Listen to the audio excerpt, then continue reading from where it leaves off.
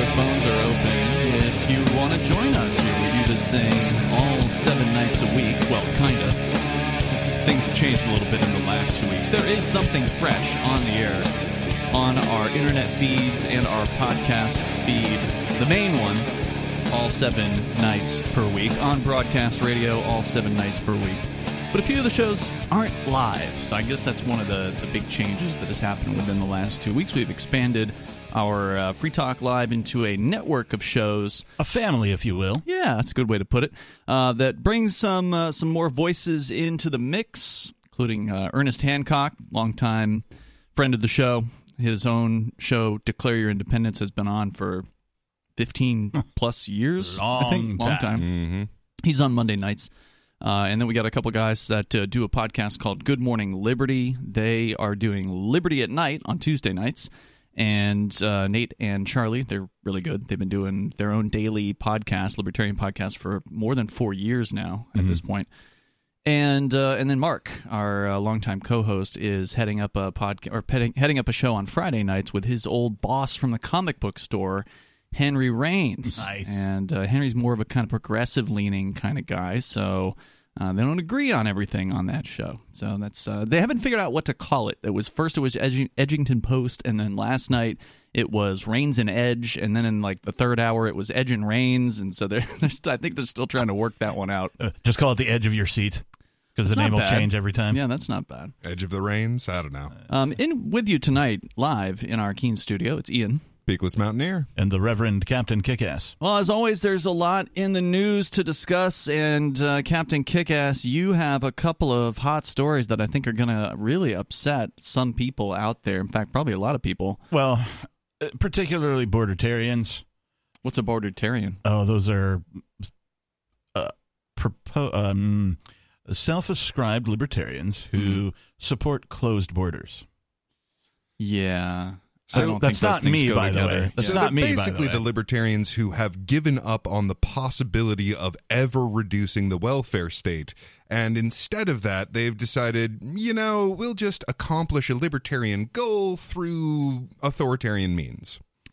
And what is the libertarian goal that they're trying to accomplish? Well, a big part of it is the concern that more and more immigrants will vote for Democrats, who are currently the more authoritarian of the two parties, and that they will vote for greater and greater welfare programs for themselves. And, of course, it's the old, they're going to come over and get on welfare and take a bunch of money from the system and, all that kind of thing. Which, if you actually talk to people who know immigrants, that's not really the case. Jay Noon, our Thursday night co-host, used to work with a bunch of migrants out in Colorado, which is where you're from, actually, Peakless. And he was working on a farm. Almost everyone else he worked with was from, Mexico, Guatemala, etc. And he said these are some of the hardest working people he's ever come across, and the most family oriented, and they're not on welfare. Yeah, and then there's also the argument that they try to make that somehow the states, the United States of America in this case, owns the United States of America, and therefore migration is a violation of property rights. Right. They like to analogize it to, you're just letting people into your home. Yeah, even though it's completely different. And this is somewhat inevitable if you think that property can come from any other source than mixing your labor with nature. And the fundamental belief here is that nature itself can be owned. And if you believe that nature can be owned, then all of this makes sense, but so does taxation, so does every authoritarian program, so does the military-industrial complex, empire. All of that makes plenty of sense if nature can be owned. Because then it's, you were born on my property, and if you want to stay on my property, then you have to do what I tell you to. And if that was legitimate, that would kind of make sense. Except that property doesn't come from just the ability to defend it. And that really is what most people tend to think of as if you can't defend it, it's not really yours. And since the United States federal government is defending this massive geographical area, therefore they have a rightful claim to it and can say what happens to it. Even though they stole it from, other people. The Indians, right. Well, they couldn't defend it, so they obviously didn't have a rightful claim to it. So then, playing devil's advocate, so then, just straight up invasion is okay? Right? Yeah. If somebody is unable to defend from your prowess. Well, and if you look into the legal system, that's actually the fundamental basis of it is, we conquered it, and since we conquered it, here's how it works. There we go. We're back to the conquering part. Oh, yeah. Absolutely. And fundamentally, all property law comes from conquest. If you dig into the original case law in America, all of it comes down to conquest. And since we conquered it, we cannot acknowledge that the natives owned it. Well, apparently New York City has had its fill of migrants. Really? It is. I mean, because New York City has sort of been the beacon for migrants, right? They literally have the Statue of Liberty in the harbor there. Give us your tired, your poor, and your weak.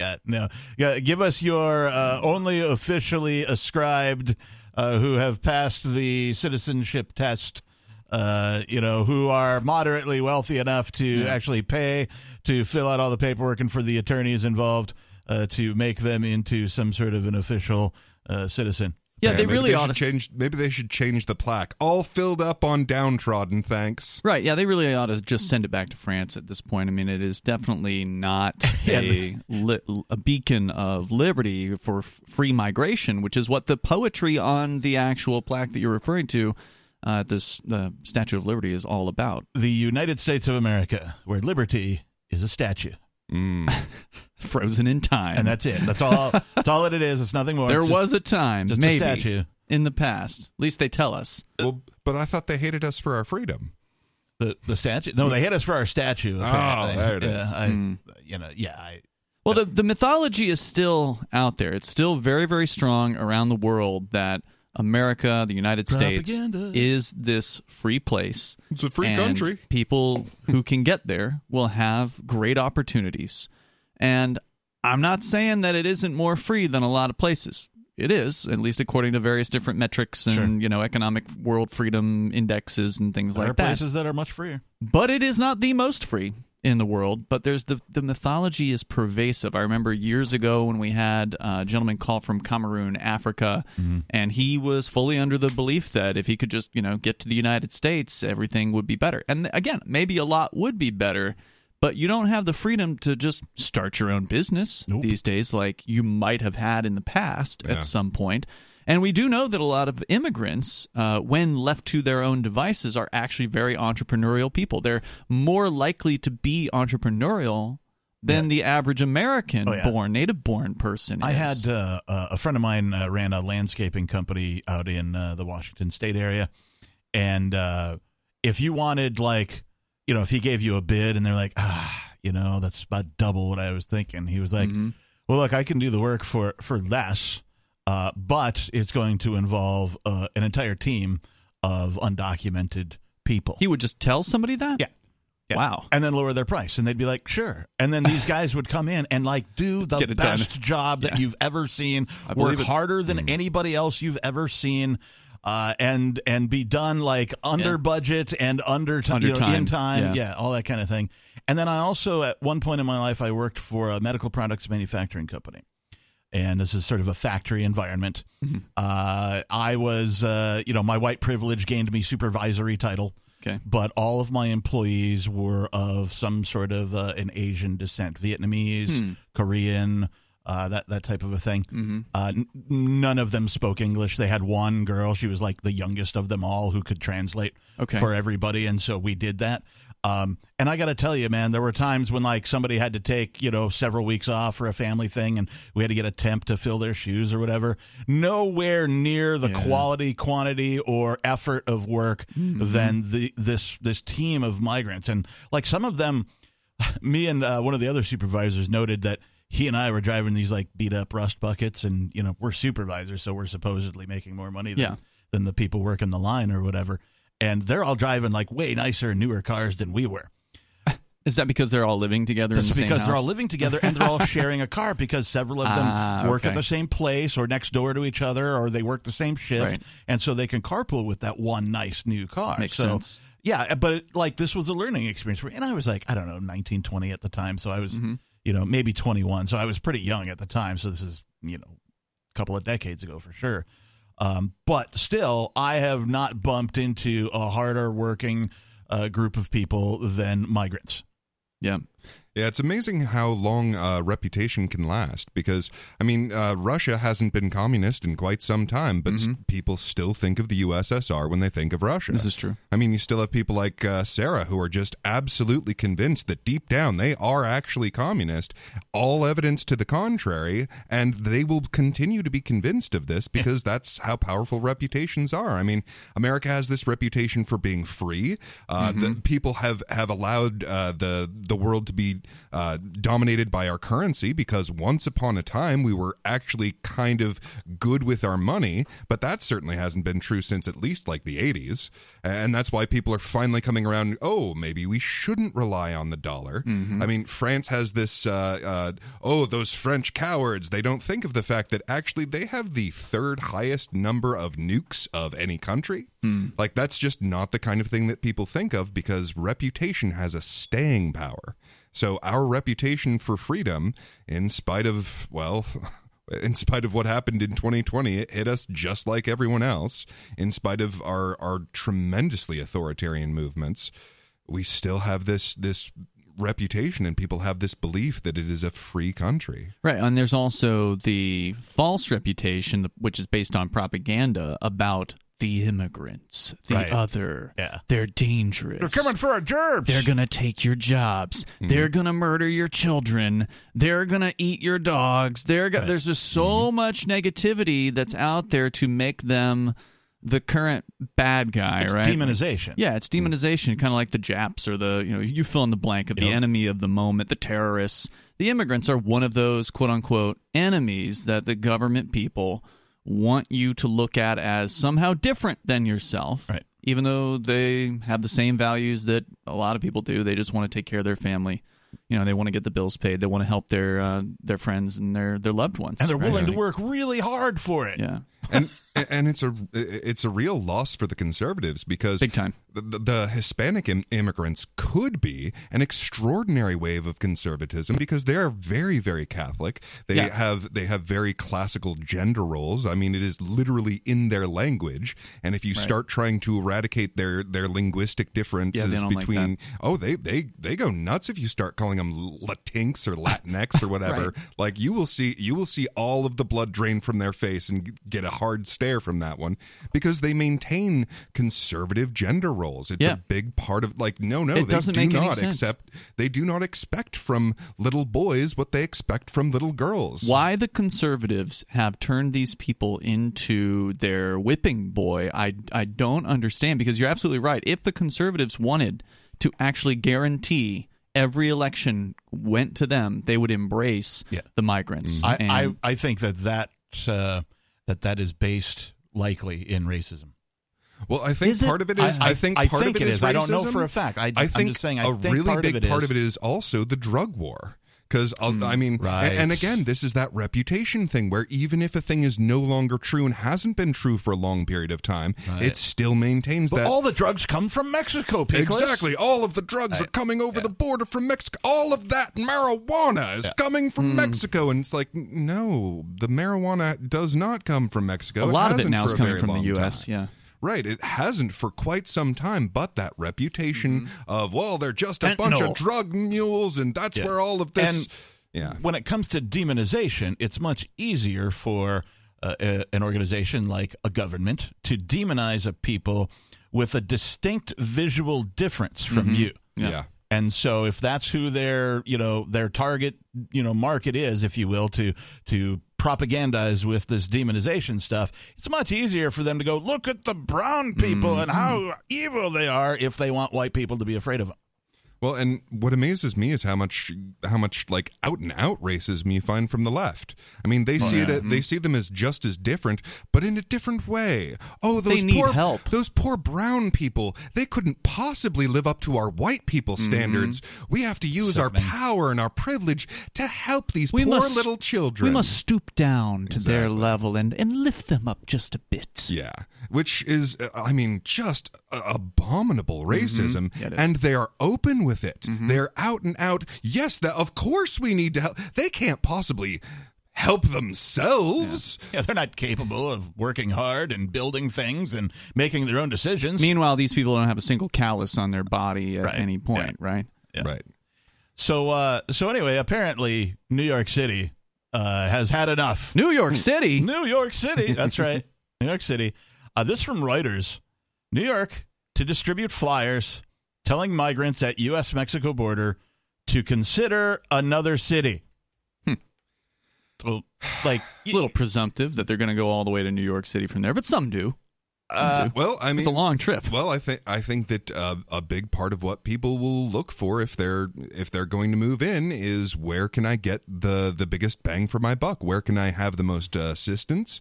Where can I mean, if I was Spanish speaking, I wouldn't move to New York because you're not going to find that many Spanish speakers. There's a lot of Spanish in New York. Really? Oh yeah, it's an international city. I mean, there's all kinds of languages there. Yeah. But a lot of Puerto Ricans there. A whole bunch. I mean, it's a diverse all city. Over. Yeah. New York City will distribute flyers at the U.S.-Mexico border telling newly arrived migrants to consider another city and will limit shelter stays for adult asylum seekers to 60 days. As the city's Democratic mayor says, it's straining to house them. Well, who could possibly need asylum for more than 2 months? I mean, wars don't last that long, do they? But I think it has more to do with the process in the United States and how long that it might take for you to even get a hearing on your asylum request. Yeah. Or that you need one at all. Right. Well, and I think a big part of this is that New York is just going down the tubes economically. I mean, its whole claim to fame was that everyone needed to be there for all of this business, but business has largely moved to Zoom calls at this point. Right, and so what we're witnessing, of course, is the decentralization of these monolithic structures. And the most monolithic structure I can think of is a big city. Yeah. Right? Skyscrapers, right? You think of the classic Twin Towers, New York City skyline, Chicago, L.A., these types of places are finding out real quick that decentralization is the way of the future, and these cities are going to pay the price. Well, they already are seeing tremendous discounts on commercial property that's being sold. Now, it wasn't New York City, but there was, I think Baltimore was in the news this week for mega towers in Baltimore selling for like 65% of what they sold for the last time that they sold. Right. So a huge slash in the price of these. Oh, you ain't seen nothing yet. I know. It's just getting started. Yeah. And that's a really big part of it, is that a huge part of what made past tense New York so wealthy was all of this commercial real estate that was just at this tremendous premium because everybody wanted to be there. Right. Everyone wanted to be there. You were right next to Wall Street. You could go sit down with people for lunches to do these business talks. I mean, it was a big thing, but that's just not the case anymore. And the commercial real estate collapse that is on our horizon is going to hit New York probably harder than just about anywhere else. Yep. In an announcement on Wednesday, the office of Mayor Eric Adams said the flyers would seek to combat misinformation at the border and that the city would help migrants find other housing and, quote, take the next step in their journey, unquote, which means not in New York. Into New York. Yeah. New York City says that it has provided services to 90,000 migrants since last spring, and that nearly 55,000 remain in its care. Thousands of those migrants arrived on buses sent by Texas Governor Greg Abbott, a Republican who has tried to shift the burden of receiving them to Democratic strongholds. I just have one question. Why did they stop sending them to Martha's Vineyard? That was an effective tactic. Good question. It got a lot of news, and then that was it. Got a lot of news, and then they stopped. That was it. I mean, that's a great place to send them. New York is bound by a decades-old consent decree in a class action lawsuit to provide shelter for those without homes.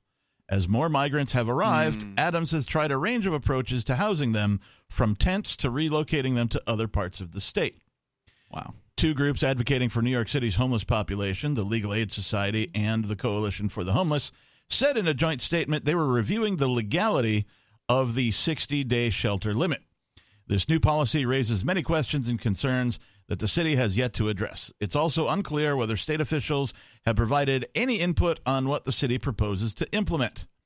So basically, they're obligated under, you said, some lawsuit or whatever, to provide all these services, which is, of course, where the problem stems from. In the old analogy, you leave the bowl of milk out, don't complain when the stray cats come along. Right? Mm-hmm.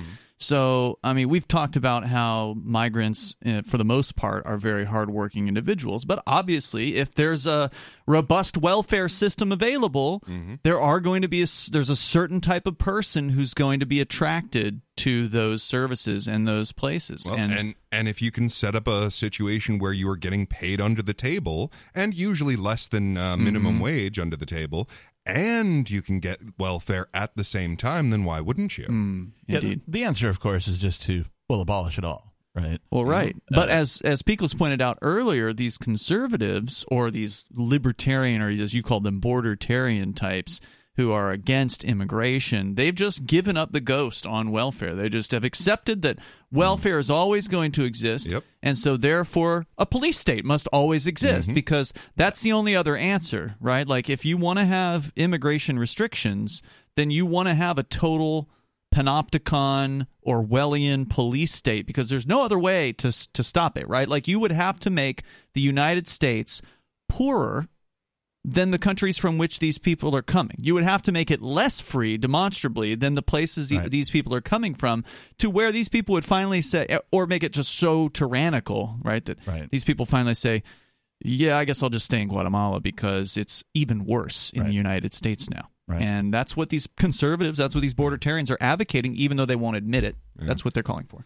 What amazes me is how many of these libertarians haven't gotten the memo that your voting doesn't actually change things. And those are the two big arguments, is the welfare and the voting. And look, if voting actually changed things, make it illegal. They'd make it illegal. But they believe so completely that A, these people will be allowed to vote, and B, that voting will make a difference, that they are so afraid of the changes in our society that can happen as a result of that they don't care how authoritarian you get at the border, as long as it's not in their backyard. I have the actual flyer if you want to hear about it. We'd like to hear some highlights from that coming up here in moments. And if you want to join the show, your thoughts on immigration and freedom, the number is 603-283-6160. You can bring up also anything that's on your mind here on this live Saturday edition of Free Talk Live at 603-283-6160.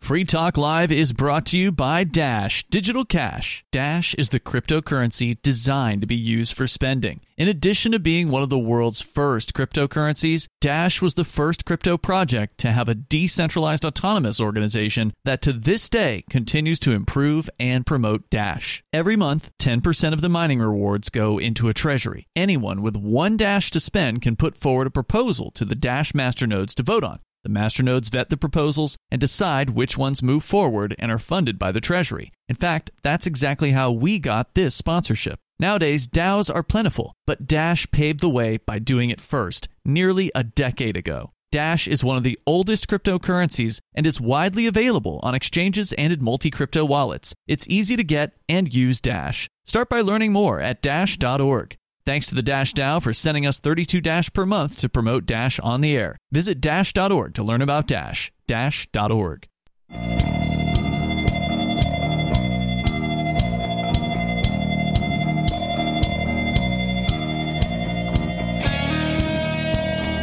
It's Free Talk Live, and you can join us here live Saturday show. The number is 603-283-6160. That's 603-283-6160. And here in the studio tonight, it's Ian, Peakless Mountaineer, and the authentic Lord Reverend Dr. Captain Kickass, Buckshot Esquire, if you will. Big thanks to Rick Hall, who is a Free Talk Live supporter of our AMPS program. AMP stands for Advertise, Market, Promote, and Support. It is a way for you to get behind what we do here on Free Talk Live. If you appreciate the work that this show does, and you can support it directly by going to our Patreon over at amps.freetalklive.com. Sign up for as little as $5 a month, which is what Rick is doing as a silver level supporter. That helps us advertise, market, promote, and support Free Talk Live. And you get some perks like access to the AMP-only podcast, which contains a full radio show minus those pesky recorded commercials. So you can sign up for that over at amps.freetalklive.com. Let's go to the phones here. Caller, you're on Free Talk Live. What's on your mind tonight? Caller? You talking to me? Yes, sir. What is your name? Hello? Oh, David. I'm sorry. I'm surprised I got through that quick. It isn't that hard, David. Welcome. Where are you calling from tonight? Terry, Mississippi. Excellent, sir. So what's on your mind? I just caught y'all on the radio not too long ago talking about that festival they had. I can't remember the Porcupine. And very interested in a lot of what y'all were talking about and this, that, and the other, but I don't understand the beating down of the conservatives when it comes to the immigrants. I don't think people have an issue with people coming to this country and going to work. I'm in construction. I know what they're capable of. I know how hard of workers they are. Yeah. But you can't have a freaking open border and have a country. And I think that's what conservatives are bitching about, just letting people come in by droves and the thousands and the thousands. Well, I mean, didn't that used to be the way things were, where anybody that wanted to could just come on in and make a new life for themselves in the United States? Yeah, they came on in and went through vetting. They didn't just come on in. No, they didn't. I mean, you don't just... Yeah, that's not what Ellis Island was for. Yeah, I mean, like the 1700s, the 1800s, I mean, there wasn't no vetting. You just showed up, you got some land. And... It was free land for the taking there. It's not free land anymore, man. So there's a lot of available land, by the way. For instance, west of the Mississippi, I believe it's about 2/3 of the given property is actually federal land, which they're doing absolutely nothing with. So it actually could be possible to allow people to homestead that land, and there's plenty of it. I don't doubt that. I'm not arguing with you on that case. I'm not arguing with you, period. I was just shocked to hear y'all browbeating the conservatives. No, I'll browbeat the leftists too. I mean, the leftists are also. I know y'all do. Yeah, I mean, the leftists are also against immigration. Let's be clear. In fact, Captain has a different story tonight about. I'm sorry, it ended up being the Texas people, but like a year or two ago, you remember there was the not the Texas Rangers, but it was the Border Patrol. They had guys on horseback lassoing people trying to cross a river and pulling them back or whatever. So I mean, the feds are still separating families. Biden administration is no different than Trump was on that. So yeah, I'll lambast them all for stopping human freedom of being able to travel from one point to another. Hey, and whatever happened to the kids in cages? They're still there, probably. Oh, yeah, they are. Yeah. I mean, we never heard a conclusion to that. There. The kids have been in cages all along, but I mean, that's crazy. You cannot have a nation without a border. I mean, I'm not sure I really want a nation anyway. Yeah, what is a nation and what good does it do human I beings? agree with you. I want a republic. I want our republic back. But what are the odds that's going to happen? Well, slim to none. Now, hold on. You say you want a republic back, but look, we already know what happens when you have a republic. It turns into an empire every friggin' time. You got a point there. Right, but I mean, not every time. This is every the first time experiment we've had. Every single time you have a republic, it turns into an authoritarian nightmare. And the freer the republic, the richer the country gets, the more of an empire. Right Say that again, David.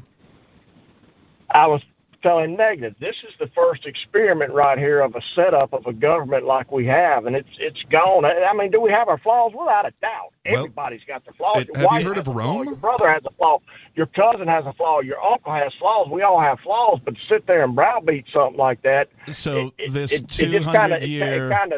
David, this 200-year plus 250-year experiment coming up on that of this government, this United States of America, has resulted in the United States of America becoming the largest empire in all of Earth's history. Right. That's not something to be proud of. And I didn't say I was proud of it. I said right. I mean, I see what's going on now. I'm not. Well, it's a failed experiment. That's not the way it's supposed to be run. Well, and every time there's a republic, that it starts out freer, and then it gets rich, and then it becomes an empire. It happened to Rome. It happened to England. It happened to America. It happens every single time. So what's the alternative then? I mean, I'm just trying to get on y'all. Good question. What's the alternative? It is a great question. It's very, very simple. You just apply the same rules to people who are in government as people who are out of government. Like, I can't just say, hey, you went too fast on this road, now you need to pay me or I'm going to lock you in my basement. I can't do that. Now, why are we letting... I agree. Right. So why are we letting other people do that? Why does someone having a flashy light on the top and a badge on his chest mean that he can say, you need to give me this money or I'm going to lock you up? You've got to have some sort of law and order. Somebody does have to control that. Yes, could we police ourselves? We could, without a doubt. Yeah, why can't I just subscribe to a security service that provides me the security that I need to live out my life without interfering with anybody else's, without forcing money to be taken from other people that never consented to it, and forcing other people to the wills of the majority? That would work out the same way, man. If you've got private companies that are out there doing that, eventually you're going to have some that get enough power, get hungry enough, they're hitting the right places, they're making the right amount of money. What evidence do you have of that? They're going with your agenda. What evidence do you have of that?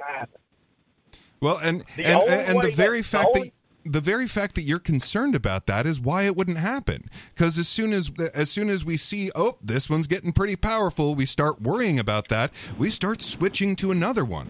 I mean, this has absolutely happened in, for example, the mining pools. They're like, oh, this mining for cryptocurrency, this mining pool's getting too big. So people who love freedom start going, you know what? I just don't want this to become too powerful. I'm going to switch over to these people. Right. So that's one example of how, the free market, if we actually had one, and what we're talking about is protection services, something to replace the quote-unquote law and order, one-size-fits-all, government-mandated monopoly system, because that's what we have right now, is a monopoly on violence through the state.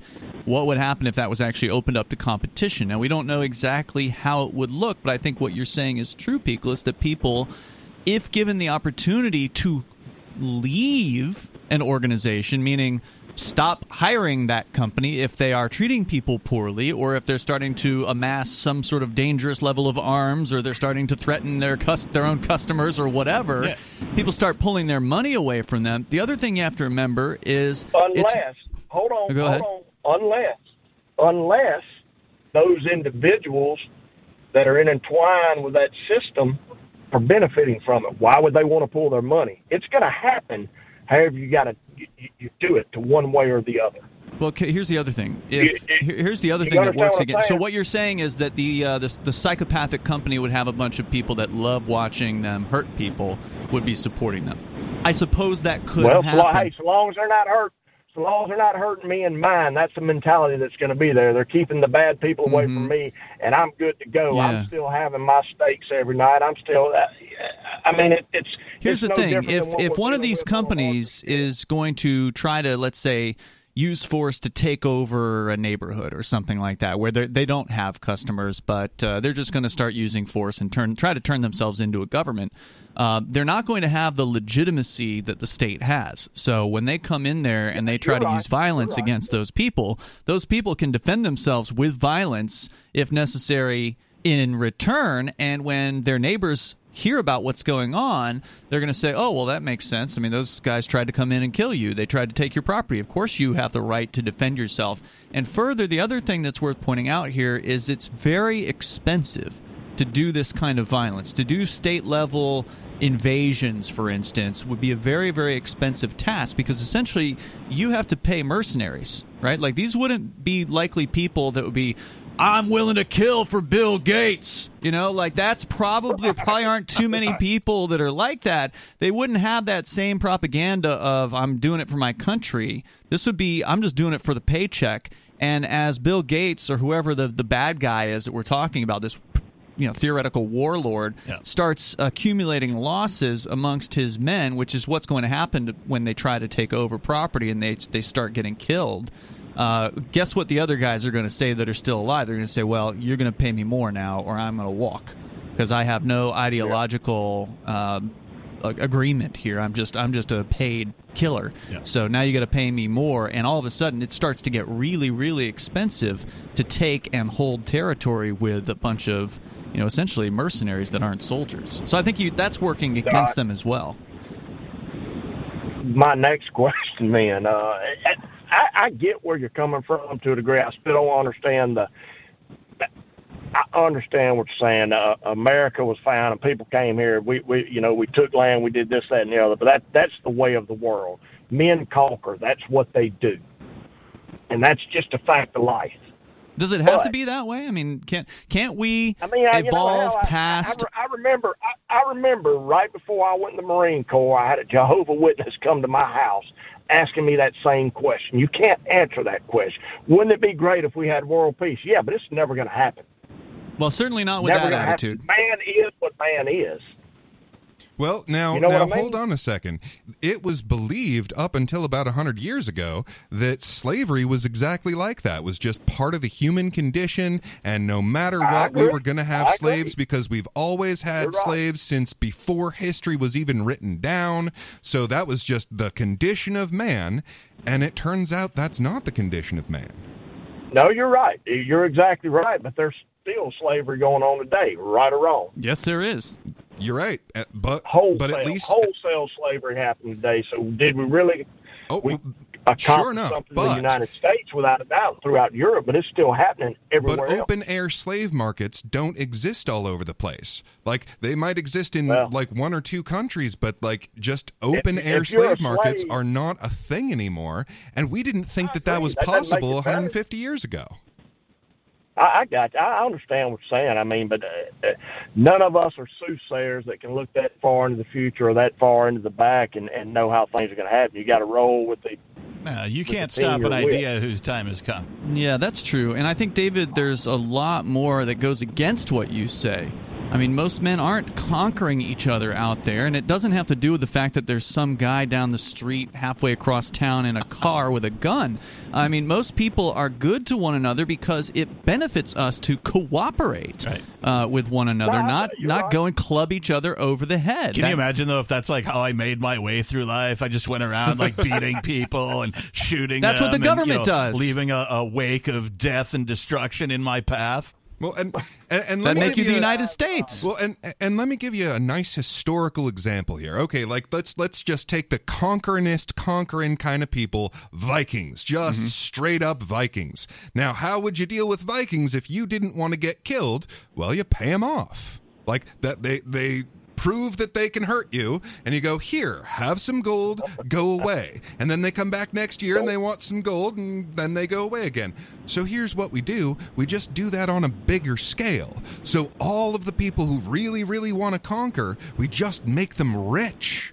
We make them so wealthy that they'd say, I kind of want to conquer, but I don't want to stop you making me rich. Well, aren't you describing the government? I'm describing, as we know it? No, I'm describing the free market. So by having peace is how we acquire wealth. Because they come around once a year and they take money from people, and if you pay them, they kind of leave you alone for the most part. I mean, you still have to obey all their stupid regulations. Well, and that's the real sad part about this is that if they would if they would unkink the hose, then we'd have a better flow of water. If they would pull their boot off our neck, we would produce so much more wealth than we are producing right now, and a huge amount of that would go to them anyway. But that's the difference between them and us, is they're not just seeking wealth, they want power. And there are those people out there, and I don't think those people are going to go away, even though the supermajority of mankind is cooperative and willing to work together and help one another and be good to one another. There's this, percentage of people who are psychopaths, this percentage of people that have no empathy for other human beings and just don't care how many people they hurt to get their way. And those are the people that are in positions of power, and those are the people that are attracted to those positions. And that's why you're never going to get rid of the need for security, and you're never going to get rid of the need for security forces. Right, but we do need to get rid of is this monopoly on violence known as the state, where an organization that's based on nothing but violence, nothing but force and coercion, that's the only tool it has, it's the only tool in its toolbox, if it's comply or die. So if we get rid of the institution that does that and allow human beings to figure out how to cooperate, everyone benefits. David, any other comments? When you're when you're talking about state, you're referring to the federal government, not the state hierarchy, individual states. It's kind of a general statement, a general term that applies to all governments. It is the state can be the state of New Hampshire or the state of Tennessee or wherever. It can also be the federal government. It could also, in theory, be like the city government. That sort of thing. And the way things are headed, the UN is trying to become another layer of the state. Mm-hmm. Well, they're wanting to control everything. They're trying to pull us in there and be. Yeah, Look, that's exactly guys, right. Man, it was a good conversation. I appreciate y'all. Yeah, thanks for all the questions, David. I appreciate it. And just so you know, I mean, the thing that we're against is just doing harm to peaceful people. Yep. Yeah. Thank you for the call tonight. I appreciate that. The number here, if you want to join us, 603-283-6160. Let's go to a different David in Jackson, Michigan, listening to WKHM. Go ahead, David. First of all, Ian, thank you for. Rarely do I tune you in because of my connections as far as my radio. But the interesting part of the conversation, what I was going to bring up 20 minutes ago, is this. And I want to get your mug's opinion. Okay. What happens to the money if they press this digital currency? You're talking about the central bank digital currency? I think they're kind of pressing it there in Washington. Oh, they're trying. Yeah, it does sound like trying. it. We actually just reported a few days ago on the Jamaican CBDC. That's the fourth country that has apparently done a full rollout on a CBDC. So it's happening. There's a couple of Caribbean nations, the Bahamas, Jamaica. What does that stand for, sir? Oh, central bank digital currency. Fair enough, go. Yeah, so they already are rolling this out in some smaller population countries. Nigeria is probably the largest so far. Really? They have one as well.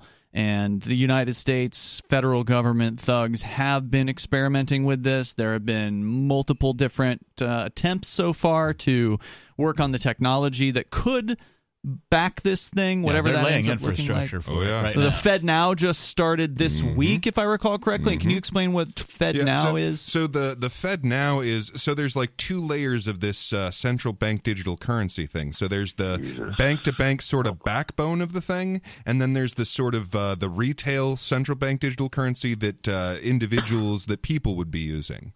And the Fed Now is that backbone, that bank-to-bank level of the thing. Mm-hmm. And that's what they just rolled out, but it'll be a minute before they roll out the what's called a retail central bank digital currency for you and me. And they're going to tell us, oh no, it's just the dollar, it's just the same thing, when it's absolutely nothing like what we've gotten used to. Because I mean, if this bank says no, you can't spend that money, or I'm going to tell you how to spend that money, then I just go to another bank. But with a central bank digital currency, no, they can say, well, you better spend 20% of that this month or it'll just disappear, and there's nothing I can do. David? As being a United States Marine, short-time service, private, that kind of bothers me in a deep way. Oh, it should. Yeah. Oh, yeah, it's honestly, it's a hellscape. Like, the world in which central bank digital currencies are accepted by people throughout the world is when absolute control comes to humankind. Like, when no more individual decisions will exist. Yeah, imagine if you do something like, I don't know, call into a radio show and express an opinion that a politician doesn't like, and the next time you go to fill up your car, your debit card doesn't work. You go to the bank to find out why. They go, I don't know. It looks like somebody in government turned off your money, so you're going to have to straighten that out with them. Turned off your money. That's literally that's what they're talking about. That's what can happen. It could happen. Yeah. Thank you, David, for the call. Thank you, guys. Yes, sir. And it's also really important because he started this with digital currency, and that is what they're trying to put out as a term, as if central bank digital currency was just the same as these cryptocurrencies. That's what they're going to try to pretend. Yeah. And it's 180 degrees. It could not be less alike, because a decentralized digital currency is one that can't be controlled, and a centralized digital currency is one that must be controlled. So this hasn't happened yet. We should point out that all of the talk about the CBDC, the central bank digital currency in the United States, at this point is research, talk, political footballing, people arguing over what this should potentially look like. It certainly seems like this is the way things are going. They're expecting, I saw the numbers just the other day, like by 2030, there's supposed to be a few dozen or a couple dozen of these available in different countries around the world. When the United States will finally, say, okay, we're moving forward with this, has yet to be determined at this point. What it will ultimately look like has yet to be determined. But what we learned this week from the experiment that's going on right now in Jamaica and also from Nigeria is that people aren't very interested so far. The adoption rates are very, very slow. They are trying to use the carrot, not the stick, to try to get people on board with using the CBDC. And they might bring the stick out later, but for right now, they're just trying to incentivize it. So one of the things they're doing is they're offering payments to businesses, pretty small payments, like basically you get $160, and that's your incentive to sign up for the CBDC. Well, the place they are bringing the stick out is if you try and use the alternatives. If you start trying to, especially if you try and compete with the e-Naira with cryptocurrency, they will put you in jail. Yeah, and they're starting to put people in jail in the United States, and not just starting, they've been doing it for years. I was researching some of the other local Bitcoin sellers that have gone down over the years, and there have been a lot of them, and I was aware of some of them over time, but they've been coming after Bitcoin sellers here for a good chunk of the last half a decade, if not a little longer, here in the United States. And of course they're targeting the technical side of cryptocurrency. They're going after companies, they're going after exchanges. It is a pretty scary situation that's developing out there. In fact, I had something in relation to that in show prep here tonight. News from this some website or organization known as Coin Center. They had sued, apparently, some agency in the federal government challenging Congress's expansion of the tax code that apparently got pushed through a couple of years ago. They filed a lawsuit against this, and that case has now been thrown out of court. According to BTCtimes.com, this legislation it's passed. This was Biden's infrastructure bill. It was a largely overlooked addition to the infrastructure bill in 2021. They say the sneaky addition introduced an extensive reporting mandate for those involved in Bitcoin and cryptocurrency transactions. They say that any party receiving Bitcoin or crypto payments greater than $10,000, now I don't know if that's like an annual total or if that's just in one transaction. I'm going to guess it's probably the former rather than the latter, but if it's greater than $10,000, they will be obligated to report the transaction to the government. Moreover, they will have to divulge personally identifiable information of the sender. Yeah, which, look, with regular cash, if I had $10,000 in USD in cash and I wanted to, find a car on Craigslist or something, I could go exchange that money for that car, and the government has nothing to do with it. I'm glad that the stick hasn't been working in against the e-Naira, since it's like, 1 in 3 people out there has cryptocurrency of some kind? Yeah, I believe it's about 1 in 3 has Bitcoin or some other crypto. So far, we're winning. There's more coming up here in moments. It's Free Talk Live. Protection. Eleutheromania. The insatiable desire for freedom. Filibuster. Police state. It's the new 3-song heavy metal EP from Captain Kickass. Available now on your favorite music app or get it directly from CaptainKickass.com.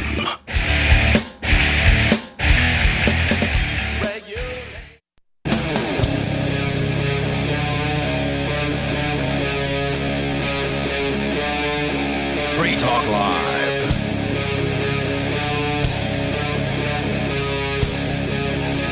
It's Free Talk Live. We are kicking off the second hour of the program, and you can bring up anything that you want. We were talking about immigration, and there's more to say about that. We can get back into that coming up here in a little bit. It's Ian, Captain Kickass, and Peakless Mountaineer here tonight. You got more of these guys coming up later on our internet video feeds. which you can find over at watch.freetalklive.com. That'll take you to our Odyssey live streaming page. It's not the only place that we stream live. It's just the one that we like to talk about more than the rest of them. There's probably like 10 of these sites around the world. We're on a couple Russian sites. We're on a Japanese site. Just whoever will take us, we'll go ahead and put our feed there if it's no big deal. But Odyssey's definitely the place to go. It's the most freedom-friendly platform that I've come across. And you can go to watch.freetalklive.com for Beard Talk Live coming up tonight at 10:30 Eastern Time. Oh, yeah. That's going to be happening with Captain Kickass and Peakless Mountaineer. And it will be internet only, so you don't have that pesky FCC and all their regulations getting in the way of what you might be able to express. If you want to hear our message to the FCC, tune in, because it's... You do that thing, yeah. We do a couple of things, but one specifically for the FCC. I like it.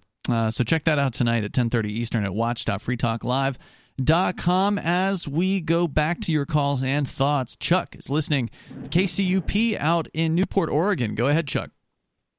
Yeah, thanks for taking my call. I wanted to respond to the conversation that I heard several minutes ago with the gentleman was wondering why conservatives kind of get picked on about this issue. It's because they use this issue of they interject the racial issue into their conversation all the time, and it's offensive, quite honestly.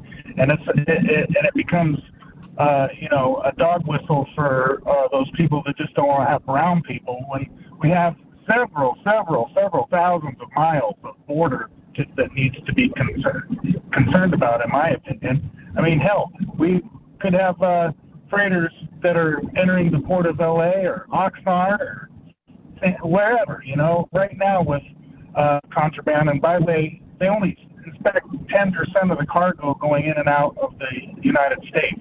So you're saying you think conservatives have a anti-immigration viewpoint because of racism? So I think a good percentage of these people that want to call themselves conservatives, which they're really not, they probably are like neo, like evangelical something or other. Well, what even is a conservative? Exactly. Right now, it's been the whole idea. It's been changed so many times in the last several decades here. It's really hard to recognize. I can tell you what a conservative is. It's a progressive going the speed limit. That's pretty good. Yeah, I've heard what's that a progressive? A conservative is a progressive that just got his wallet stolen. Thanks. Thank you very much. Thanks, Chuck, for the call. I appreciate it. Chuck gave me a chuckle. Let's go to Ricky. He's in the Commonwealth. Ricky, go ahead. Pennsylvania. No doubt there, Brother Ian. Well, I recently heard Thursday that Skeeter had some thoughts on secession. And Skeeter, our regular caller, the utilitarian accelerationist from California. And a lot of other things. Yeah. He's actually on the line. Did you want to ask him something? Well, I initially get his thoughts on it. Are we going to do it? We'll go from there. Yeah. We'll bring Skeeter on here. Skeeter, you're on with Ricky from the Commonwealth. I don't know if did you have a comment for him, Ricky?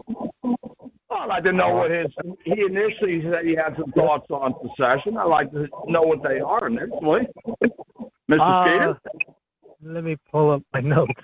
Why can't you just talk off the top of your head about secession, Skeeter? You're always pulling up notes.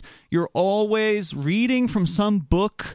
And you whenever you read to us, you can never actually answer any questions that we have. So it's not a real conversation with you. If you actually know something about secession, if you actually have an opinion about secession, you shouldn't have to pull up your research first to be able to just make a statement about it. I don't want to forget it.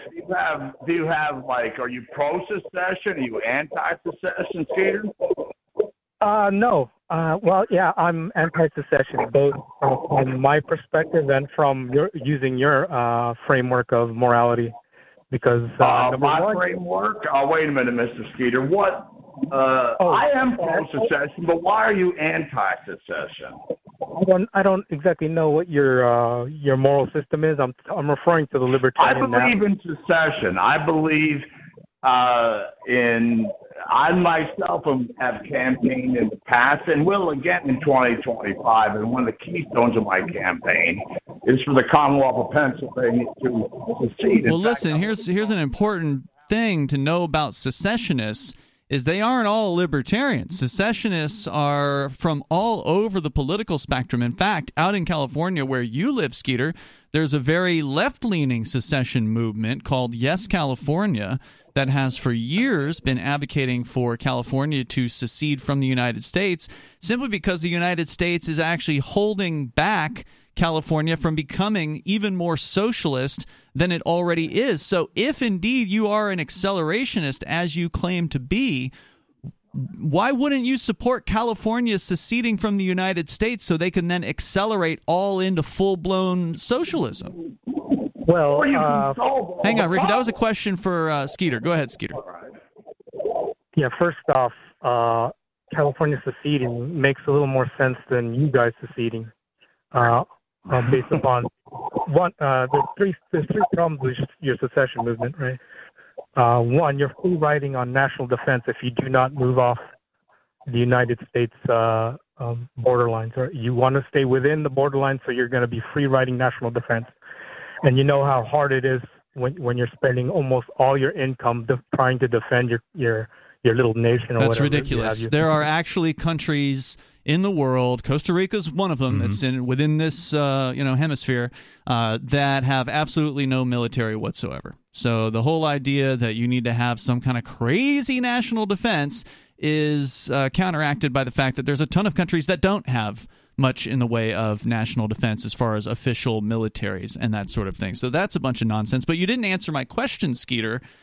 You have, on multiple times, when you've called this show, you've described yourself as an accelerationist. Now, for listeners that aren't familiar, that essentially means, as I understand it, that you want to see the government fall, but you believe that the way to make that happen is to make it worse faster, to make the police state as big and as large as possible, to make the welfare state as large as possible, to continue to allow and to encourage even through voting or whatever, advocacy. So, in short, accelerate the empire so that the crash comes faster? That is, as I understand it, what Skeeter believes. So why wouldn't he want to accelerate California into full-blown socialism by seceding from the United States? Wouldn't that actually accelerate the end of the state in California sooner?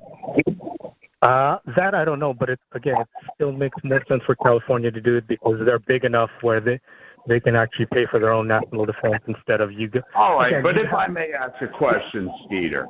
Now, you said about New Hampshire. Now, it's in our history. Pennsylvania almost blew it away in November 1864. Now, what are your thoughts about secession for the Commonwealth of Pennsylvania? First off, you're violating the NAP. Like if you were to transition from... Absolutely. Sorry, I put him on hold. Go ahead, Skeeter. Yeah, so if you're to transition, so forget the state secession. I'm talking about a secession movement that moves you directly to a market system, right? You are forcing the people who want to... That's not what anyone has talked about here. So you're not answering the questions. Thank you for the call tonight. The number is 603-283-6160. We didn't talk about secession that automatically makes the seceding state a free market. Now, that'd be great. But that is at no point what is ever going to be on the table. Whenever you have a secession question, it's just going to simply be, should we say goodbye to the United States? That is going to be enough for people to have to consider. That's going to be enough to try to persuade people to change their minds about. And, oops, I just hit the drop button on Ricky. But anyway, he got to talk to Skeeter, which is what he wanted to do. But no one's talking about instantly becoming a free market. When New Hampshire had its proposal last year, and hopefully we'll have one next year, that proposed to put a ballot measure on the Constitution, or actually it was a constitutional amendment, to put a constitutional amendment on the ballot that would have instantly, had it passed with 2/3 majority, that would have instantly declared independence from the United States, and New Hampshire would have proceeded as an independent nation. all of the New Hampshire government as is would still have been in place, which doesn't make me happy, but that's the reality of it. The state police that I think should be abolished, they would have still been there. The alcohol prohibition people, whatever they call themselves, the Department of Liquor Commission. That's the Liquor Commission. Yeah. The Liquor Commission, the state liquor stores, the fill in the blank, all the different state agencies and such, they would still be operating because they would still be receiving funding through the property tax and the meals tax, and there's not that many taxes in New Hampshire, but those two taxes would still be providing revenue to all the evil state agencies that none of us really want to be around, but we'd rather be around. I think I can speak for most New Hampshire secessionists here.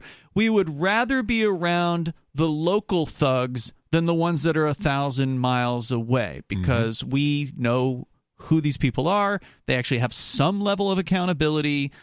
They're actually, the state reps here in New Hampshire, for instance, very accountable, very reachable. You can talk to these people if you want to. You can't talk to a rep in Congress. You can't talk to a senator in D.C. You can't do anything. California, or even California for that matter. Yeah. So no one was proposing that, Skeeter. Try answering the questions that you're actually asked.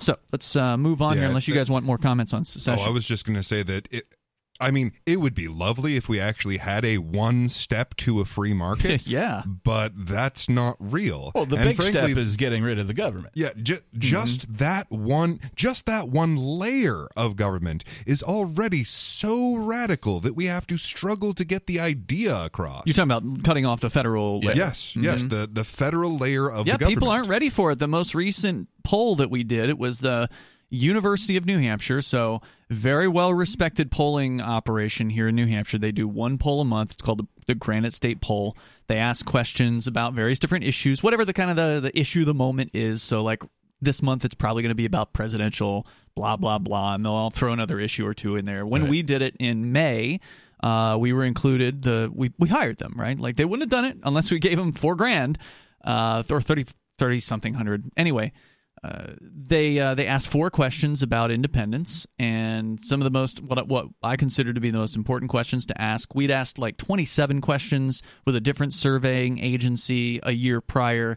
and given the limited budget, I said, well, let's pick the most important questions and sort of re-ask those questions. And the numbers weren't as good this time around. Of course, it was a different, sample size and different polling organization. Yeah. But it was still 1 in 6 supported New Hampshire being its own independent nation right now. Now, that's down from not quite 1 out of 3 last year, but it's not insignificant. 1 out of 6 people. Yeah. I mean, that is still a significant amount of people. It's 16% of New Hampshire's population. They're ready to go right now. Now, there's a little bit larger number that is willing to put it to a vote to see what people are thinking. There's a similar number that's like, if we asked a kind of an interesting question of, if New Hampshire was an independent nation now, would you want to join the United States? And that kind of shifted the results a little bit. More people were less interested in joining the U.S. than were willing to quit the U.S. I've been telling people that for so often. People are like, I don't understand why you hate the government so much. Okay, well, look, if somebody came to you and said, hey, you and your geographic area, your family and your friends and everything, you guys can join this neat club where, like, this other organization takes somewhere between 30 and 60% of your money without your consent, claims to provide you these services that are questionable at best. Doesn't that sound like a great idea? Well, the argument would be that it sounds like a horrible idea. You would actually be consenting by joining the club at that point, though. Yeah. Oh, okay, but still, like, it's a horrible idea to subject, it is a horrible idea. Any number of people in a geographic area to something in which they have no consent. Yeah, any situation where you are actually spelling out the real facts about what makes a government unique as an organization, then people go, oh, well, of course that's a terrible idea. How could you possibly try and solve problems that way? You mean if you don't call it a government? Right. If you just describe what it does and the way that it acts, people are very reasonable and go, oh, you can't solve problems that way, which is correct. But as soon as it is in this extra special category, they enter into a religious mode where, oh, you mean the deities? Well, they have different rules. And so here's one of the biggest things for me about the whole secession idea. Like, a lot of people who are libertarians or even conservatives are really rightfully concerned about global government, especially things like the World Health Organization, and to a lesser extent things like the Bank of International Settlements and things like the that. UN. But here's the thing. If you want to stop that from growing, then you have to not only keep that from happening, you have to move in the opposite direction. Like right now, all they have to do is get one organization into the Bank of International Settlements or the World Health Organization or whatever nightmarish horror they want to foist on you. They just have to get one organization to do that. Whereas if you split it up a bit, make it so that New Hampshire's a different place from California, make it so that California is a different place than Texas, all of a sudden, it's a little bit more difficult to convince that many organizations to join this nightmarish conspiracy. Yeah, it's you bring up a good point. At the operational level of humanity right now, we're talking about technology and how we all communicate and how information gets spread and passed. It's obviously the time of decentralization. We are in the decentralization movement. Whether it's been called that or not by anybody, I don't know. But perhaps we're just giving it a name now. But we're definitely in the decentralization movement, right? The advent of the internet, the advent, it's all stems or branches, if you will, of the network effect. Cryptocurrency, right? And even the Fed now, this is their attempt at sort of using some version of decentralization for more control over humanity, right? But they only want it decentralized within their preferred partners. They don't want it truly decentralized. So it's a microcosm of that. But we are in the time of decentralization. And so it stands to reason that we should also apply this theory to the largest, most heinous organization type responsible for the most death, the most rapes, the most bombings, the most murders of any other organization type in the history of the world. It Don't forget torture. Lots and lots of torture. It stands to reason that we also need to apply the concept of decentralization to what is known as government. And if you do that, you start thinking about what does government services look like decentralized? Well, it looks like every other product or service that you already buy or subscribe to. You get, I got my Netflix subscription. Oh, okay. Well, guess what? I got my roads subscription. Yeah, I'd love to have a snowplow subscription. I'd love to have an RSP, a road services provider that I subscribe to. And if they do a crappy job in the winter or of plowing the roads, or a crappy job in the summer of filling in the potholes or whatever, I can just go, you know what? You guys suck. I'm switching to this other service provider who's going to do a better job because they got a better reputation, or they got a better technology, or they got a better leadership team. You can't do that now with government because it is a monopoly. Yeah, there was a really, really good article by Andreas Antonopoulos that came out called Love that guy. Yeah, he's still writing stuff? Amazing. Yeah, okay, still good. writing. No, he's one of my crypto heroes, man. Yeah, it's called Decentralization, Why Dumb Networks Are Better. And it's just a really simple, straightforward, and beautiful way that points out actually having the network be very, very simple is what allows us to do really, really cool things on the edges. So, like with the phone network, when they first put that in, there was this huge government regulation on which devices were allowed to be produced that could be plugged into this thing. And of course, that completely killed innovation for the longest time. Well, let's not forget that there was the phone company. Right. There was the phone company. That was it. Ma Bell, yeah. They were the only organization allowed to provide telephones and telephone service. Right. And all of it was in the complexity of the network itself and not on the edges. Now, when you changed that and flipped it on its head, that's when you got things like fax machines. Yeah. Because the thing is, if an idea is unknown, whether it's a good idea or not, well, if it's this big central thing, then everyone has to agree that it's a good enough idea for everyone to do. But if it's a really simple, stupid network, then I can try this weird application with maybe just you. And maybe just you and I can try this out and see if it's cool. And then we can You don't show have to convince just anyone you else. over there. Yeah. Yeah, we don't have to convince anyone else that a fax machine's a great idea. We can just try it out ourselves and then show you. You can decide for yourself whether you like that idea. Well, the other thing is when you do that, you're putting up your own resources to do that. You're building the machine. You're building the network, the protocol, or whatever. You're doing the testing. You're doing all the work. You're putting the money into it. Same thing with like the Wright brothers that, you'll never be able to fly. And if they had to go to some central committee and ask for the money to build their airplanes, it never would have been approved.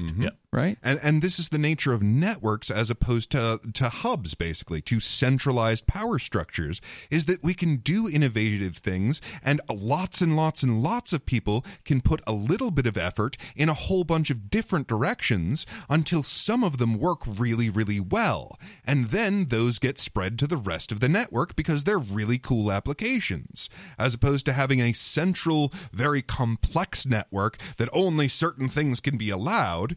And the same thing happened with the internet, where at first Ma Bell and all of the phone companies that ended up existing wouldn't connect long distance calls that were done over the internet because that was cutting into their revenue. But now, I mean, who pays for long distance service?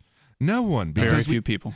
Because we innovated around it. And the innovations that were possible because of the decentralization were way, way more powerful than the central network. And coming back to your Wright brothers comment, right? Like, that used to be, unthinkable. People were like, humans will never fly. And, anyone who suggested it you'd be laughed away. Chastised, ridiculed. Look at that moron. He thinks people can fly, right? So if mankind can get over that, right, and get through that. And now mankind flies more than, take it for granted. Yeah, it's just a thing now. Then it's totally reasonable for us to ask, hey, can human beings just decide to do everything with explicit consent? I know. So radical, right? I'm such an extremist. The number here is 603-283-6160 if you want to weigh in on whatever you want to talk about. Secession, decentralization, immigration. It's all been hit tonight so far. 603-283-6160. You can join us here on Free Talk Live.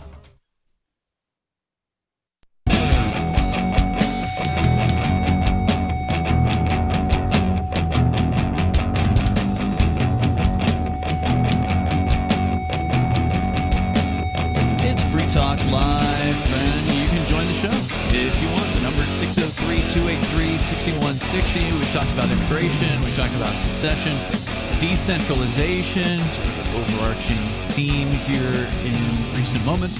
With you tonight in the studio, you've got Ian, Peakless Mountaineer, and Captain Kickass. And Free Talk Live is brought to you by Dash. It is digital cash, a cryptocurrency designed to be used for spending.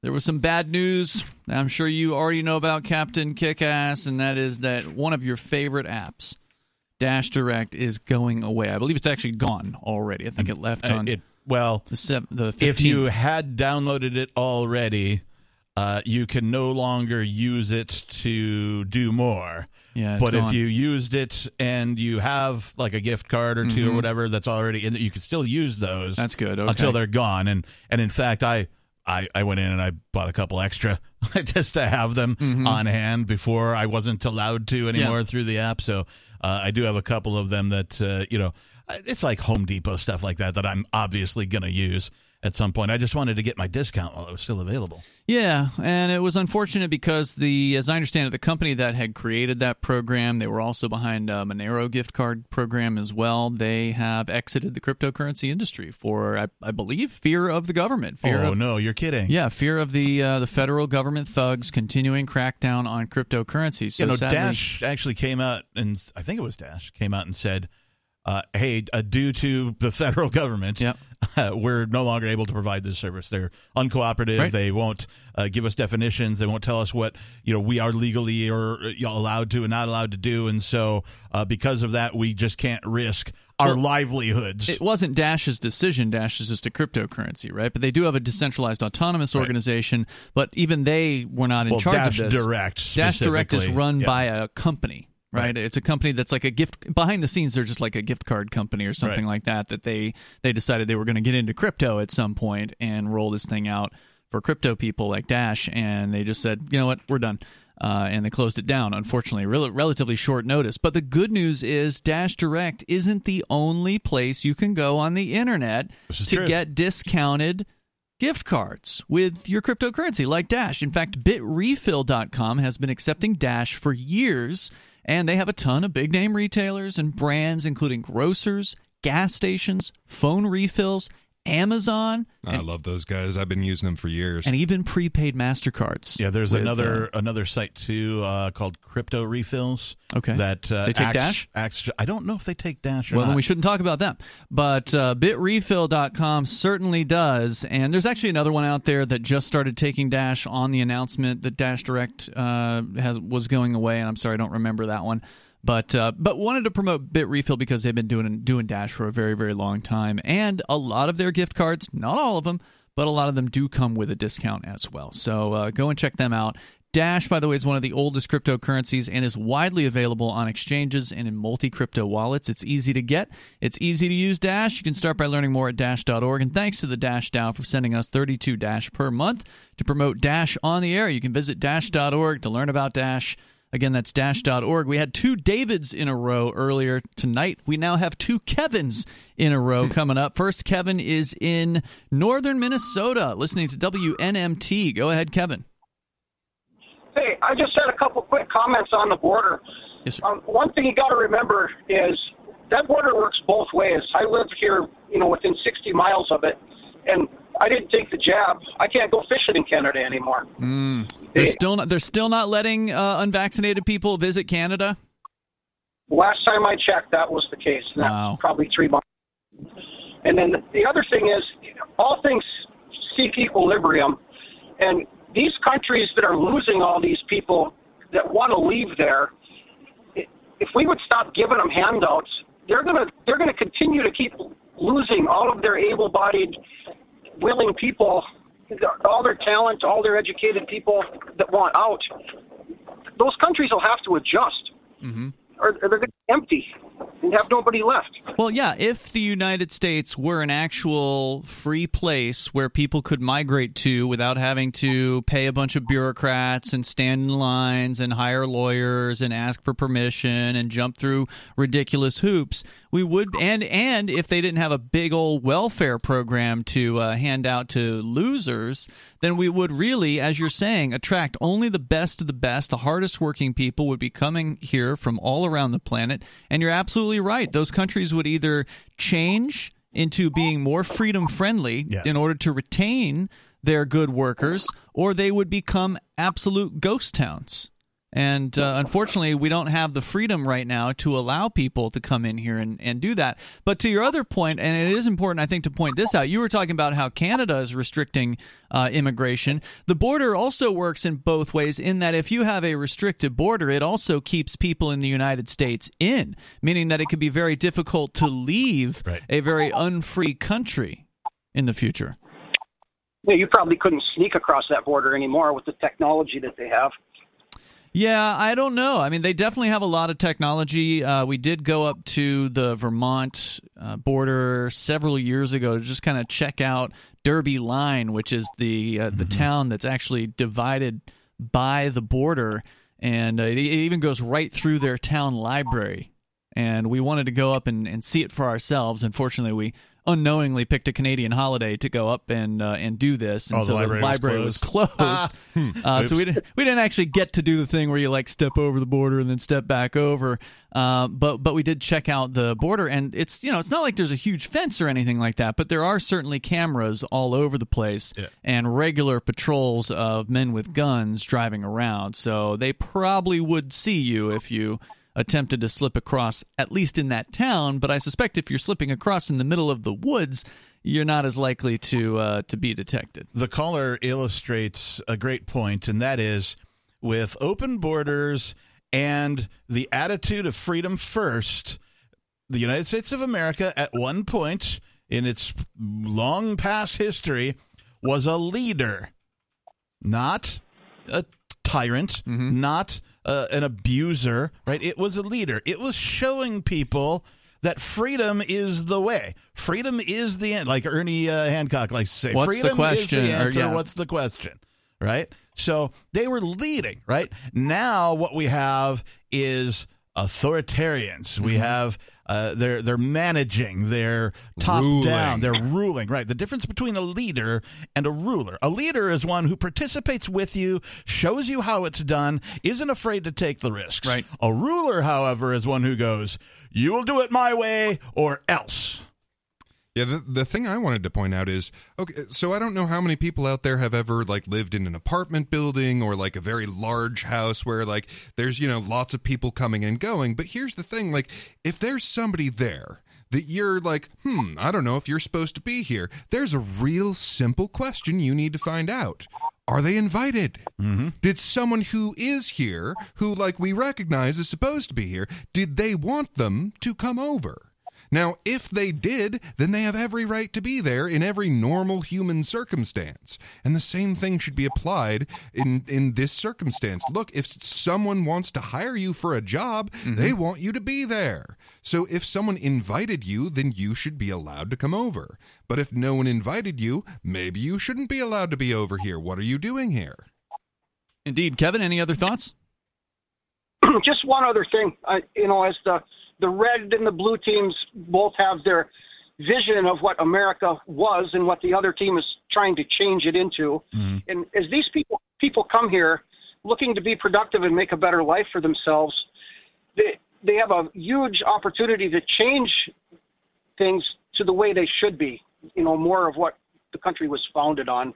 Yeah. And as these entitled younger generation, it's wrong to stereotype people, of course, but they're going to be out on their butts when all these hardworking people start to figure out their support in the whole world. Right. Thank you, Kevin, for the call tonight. I do appreciate hearing from you. Glad you're listening up there in northern Minnesota to WNMT. Let's go to the other Kevin. This one is calling from all the way across the country in Florida. Kevin, you're on Free Talk Live. Go ahead. Hey, guys. Good to talk with you again. Welcome, I really appreciate you taking the call. Wanted to touch base with some of you guys and the people's ideas on secession. Yeah. It's 93.3 is the station. It comes out of Tallahassee. Down here WVFT FM. FM. Appreciate, nice. Really appreciate you guys being available. Well, if you appreciate it, then call the station during the week and tell the program director that. Do you have a contact number for them? I don't have it right in front of me, no, but I'm sure you can just look it up. I'm sure I can probably find it when I go over there sometime. Anyways, the comment on secession, you guys have got so many great topics tonight, but secession, where do you want to go, for example? What do you mean? And more importantly, well, they want the guy, for example, we'll take Skeeter out in California. I only heard him tonight, never heard his comments before. Lucky. I spent some time in California mountain biking 6, 7, 8 years ago, and I used to go to a lot of the libraries. If you go to the public libraries in some of the larger cities and towns in California, you can find maps dating back to the 1850s and the 1860s. Mm-hmm. California Republic has always been separate from the several sovereign states of America and was always separate from the United States of America. You have to be aware of the terms that are being used when you discuss when you discuss such topics, because the concept of secession for economic purposes, if you choose to use those green pieces of paper called Federal Reserve notes that they use the term dollars as slang for, you've consented to become part of the Federal Reserve Corporation. Oh, absolutely. So what wrong. are you going to do? Are you going to secede from that? No, that's or absolutely do you think you can incorrect. still go to an ATM in California and get, bear dollars for the California Republic? Well, that would be up to them. I mean, if California. Okay, go ahead. Exactly. Okay, so hold on. So let's And run like a that's little just let's another run a little topic. hypothetical here. Okay, so let's say you've got a little say a dry cleaner, right? And you print these like $10 coupons for dry cleaning. Now Or like you might people have came out hold when on, you Hang on, hold Kevin. on. He's got something he wants to ask you about. So now, if you make these like $10 coupons for dry cleaning, Now, you might have some absolutely nightmarish, oppressive practices that you do for your employees. Now, I'm not consenting to those practices to be practiced on me because I say give someone a silver dime for one of those $10 notes because I think I can use that to trade for something else that I want. I'm not saying that you can then rule me. I'm not putting myself into that network just because I decide to trade a thing that came out of it. So in the same way, theoretically, that's correct. Right. In the same way, if these Federal Reserve notes are something that I know will reliably be desired by other people, I'm not consenting to any part of your system to do it. I'm not making myself a part of your system in order to trade, say, again, a little silver dime for that Federal Reserve note. And that's a very valid point you bring up. Ian, correct? That's Peakless Mountaineer. Okay, sorry about that. You guys are slightly similar. I have a small flip phone. Anyways, what I'm bringing out by the point of secession, the purpose of his leaving, what for and to where. For example, the secession of the original southern states leaving the Union because they didn't want Lincoln's stealing of their private land for the greenback concept to pay the Mexican-American War off, among other things, that the southern states never consented to, and that Texas, when it came into the Union as an independent republic, leaving Mexico, they put in specific components to that contract, and you can go read it. In a couple of different places. Texas has it in a bunch of their handbooks and other places. The requirements that Texas expected as a republic, or they could secede by default. And if you remember, about 15 or 20 years ago, maybe less, maybe it was like 10 years ago, Texas repatriated a large chunk of its own sovereign Republic of Texas gold from the Federal Reserve banking system that the I don't recall that at all. That's an interesting story. Well, first I'm hearing of it. And I know that Texas does have something that is fairly secession-friendly in their constitution. So, yeah. Because they are a republic, but also the state of Texas, that's all capitalized, municipal corporation, is the thing that the District of Columbia Municipal Corporation has. That technically it's supposed to be a 10 square mile area that is part of that landmass. And if you guys remember, when we were discussing the concept of Jubilee a couple of weeks ago, or maybe it was a month ago, I forget it was, when we discussed it last, it has to do with the land. So if, for example, and what is a Jubilee again? You're going to have to recap on that. The Jubilee is that the law of return, because the land belongs to the creator, the one that made all the electrons, protons, and neutrons that we're all made of. You know, I don't know how to make them, you don't know how to make them, so the creator owns them, same thing with the land and so on and so forth. You can't own it.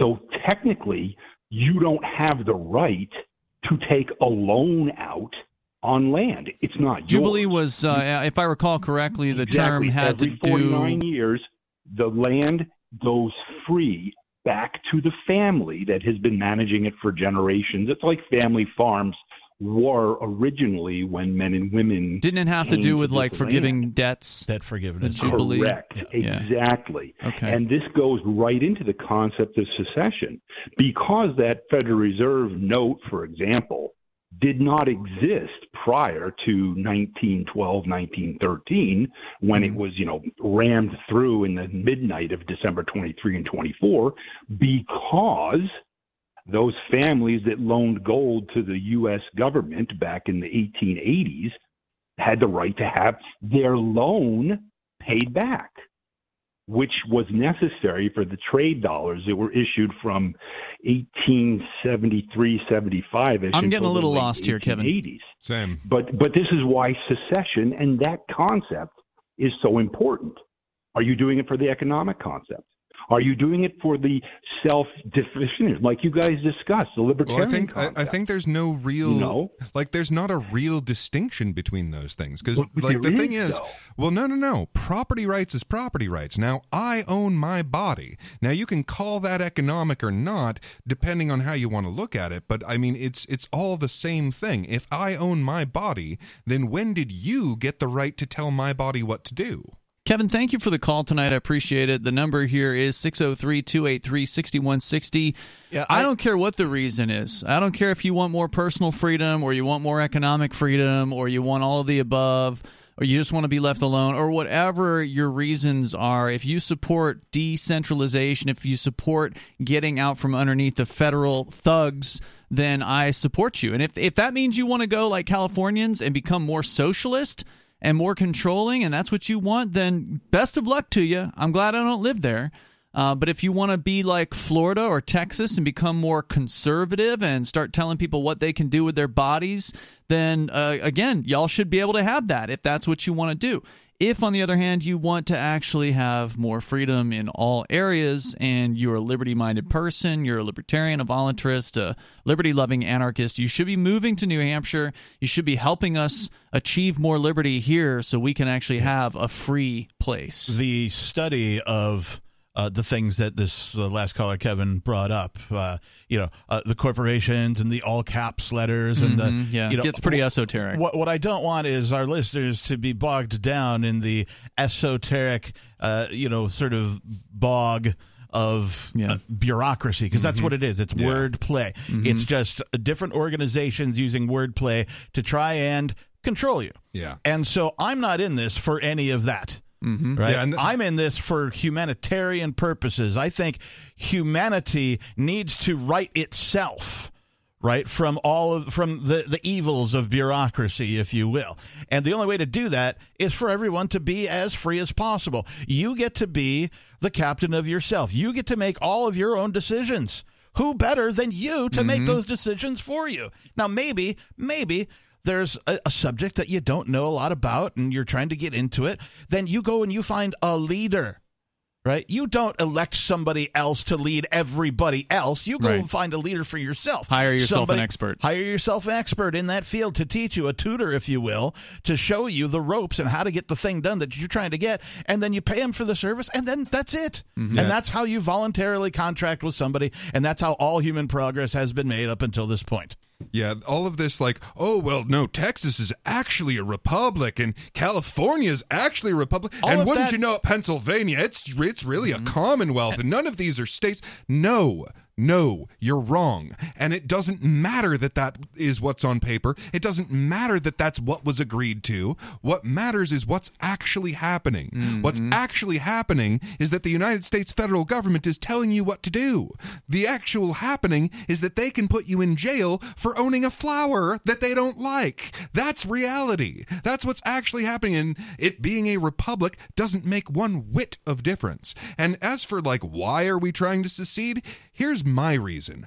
I want to see what happens. I want to see what the market creates when we finally get the boot off our neck. I don't know what it's going to be. I don't know what towns are going to be built. I don't know what we're going to do, but I want to find out. I bet it'll be pretty awesome, but we don't know exactly how awesome it'll be. It'll certainly be better than what we've got.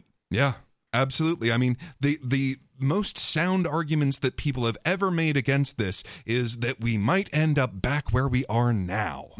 All the more reason to try it. Right. Let me continue here with fresh caller on the line. What's your name, sir? Rod Marks. Well, and what is on your mind?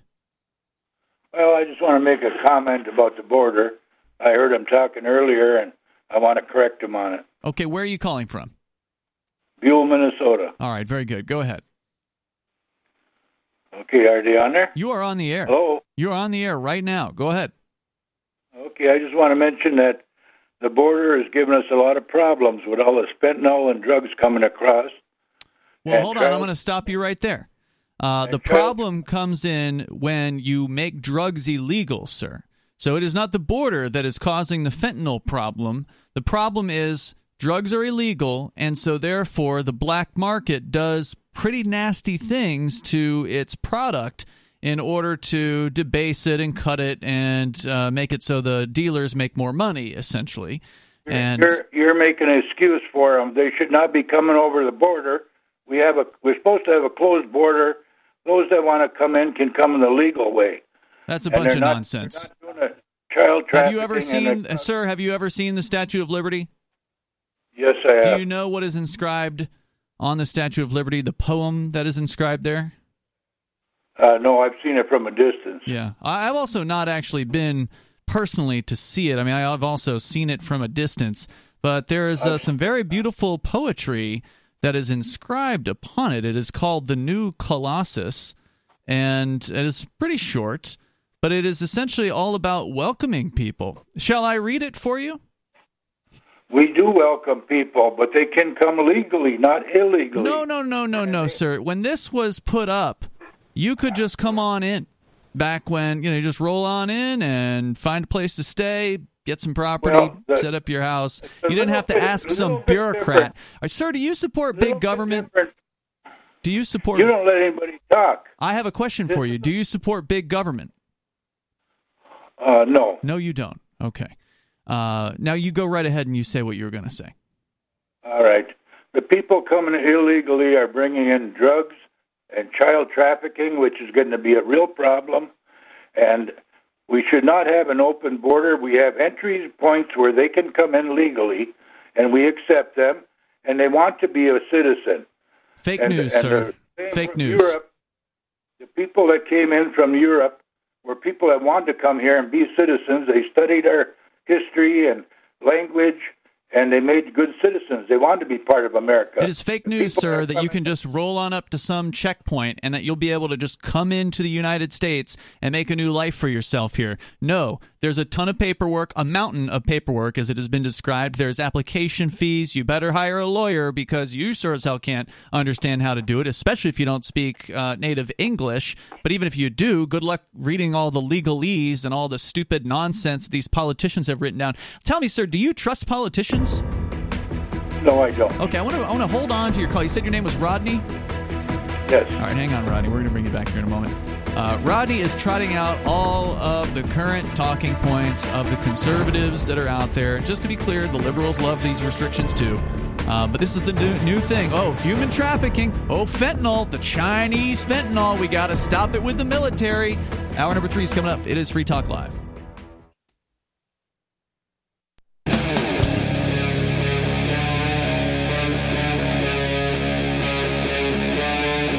Free Talk Live.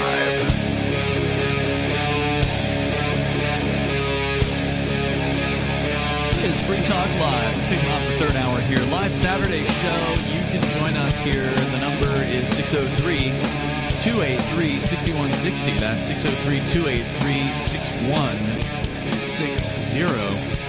Here joining you tonight, it's Ian. Peakless Mountaineer. And the Reverend Captain Kickass. And you can join us online. Just head over to freetalklive.com. Enjoy the features there. In fact, one of those features is our own social media platform. We run the thing. It's on our server. It's called social.freetalklive.com. Yeah, you're probably, if you're on social media, you're probably on one of those big mega corporate tech overlord companies like Facebook or Twitter. And you can stay there if you want to. I'm not saying you have to leave. But what you might want to consider is joining a freedom-friendly platform like ours, social.freetalklive.com. You can continue doing your thing on the not freedom-friendly platform. And you can say the same things, if you want, or different things on social.freetalklive.com. And you don't have to worry about getting banned for them because we have 2 rules on our server. One is don't spam. So if you are a spammer, you're not welcome. But if you, number 2, the other rule is don't snitch. If you see somebody saying something you don't like, keep it to yourself and hit the block button. We don't care if you don't like it. Whenever somebody sends a report to us, all we do is ignore it. So don't even waste your time with it. Go to social.freetalklive.com as we go back to Rod, who is on the line. Was it Michigan, Rodney, where you were calling from? I'm sorry, I forgot. Minnesota. All right. I just wanted to get back into this discussion because I thought you were bringing up an important issue. It's the one we started the show with, which is immigration and the various different restrictions. And you started out by kind of bringing up the standard conservative talking points of the moment, which are that fentanyl is bad, therefore we need to stop immigrants because fentanyl's crossing the Mexican border, and people are crossing the Mexican border in the form of human so-called trafficking, which I'm not going to deny happens. Assuredly, it does. But these are the results of prohibitions. Whenever you prohibit something, in the case of drugs or in the case of humans, if you prohibit people from having and moving and sharing or selling these things, then you're going to get the black market doing all of those things, which is going to make that even more dangerous. It's going to, in the case of the war on drugs, create more dangerous drugs such as crack cocaine, such as methamphetamine, such as, in this case, fentanyl. And so the solution to this problem, which will continue to be a problem no matter how much force you intend to apply to the border, is going to be to legalize drugs completely, so therefore people can buy their heroin down at Walgreens for $1 a bottle and not have to worry that it's going to have fentanyl laced into it. So that's your solution. What did you want to do about it, Rod? Well, definitely not make it legal, because we have enough problem with drugs in this country the way it is. They don't need the drugs to live a normal life. And also, I'd like to bring up about all the things that the administration is doing right now with besides the high inflation and problems that we have, but the school problem. Well, hold on. I don't want to go too far. I don't want to go too far afield. I mean, I'm happy to talk about schools and inflation and all of that. You said what you don't want to do, but what do you want to do about fentanyl? Because, from my perspective, I mean, even if I've got just a magic wand, I'm going to wave my magic wand, and there is now a force field. It is impenetrable between Mexico and the United States. I got to tell you, do you really think that would stop fentanyl from getting in?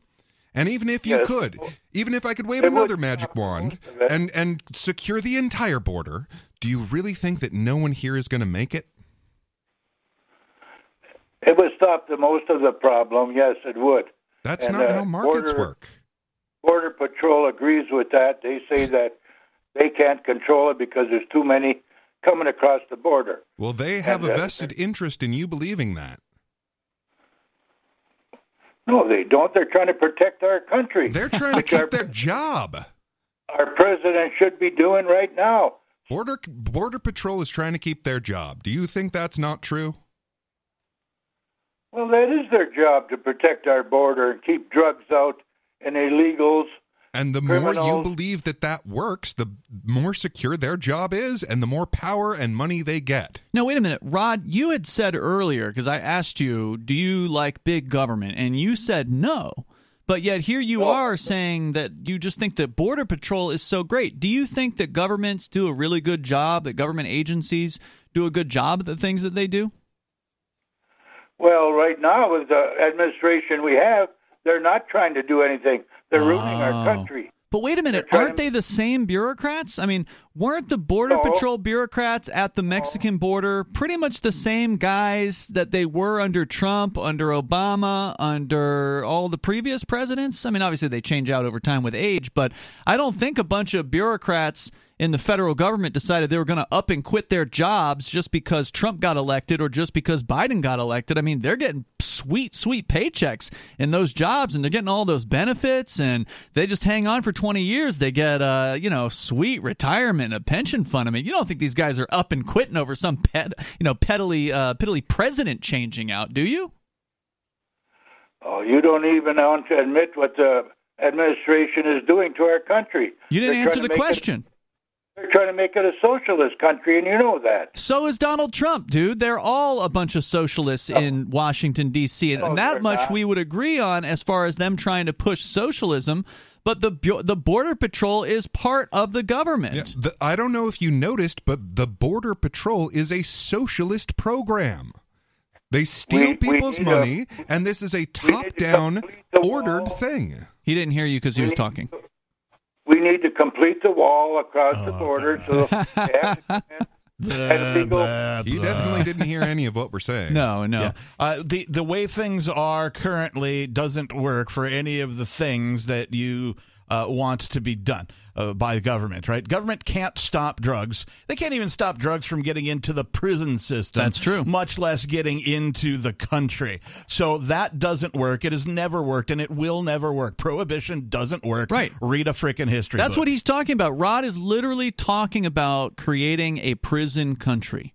That he wants to have a wall up around the border. He wants to have armed guards all over the place. So what you're saying is, Rod, you want the Border Patrol to get bigger, don't you? Every country in the world protects their borders. So that was a question. You want the Border Patrol to get bigger, don't you? No, I want them to be able to do their job. The administration is preventing them from That's doing a load of garbage. That's total propaganda. Joe Biden has been cracking down on the border. He's been separating people from their families.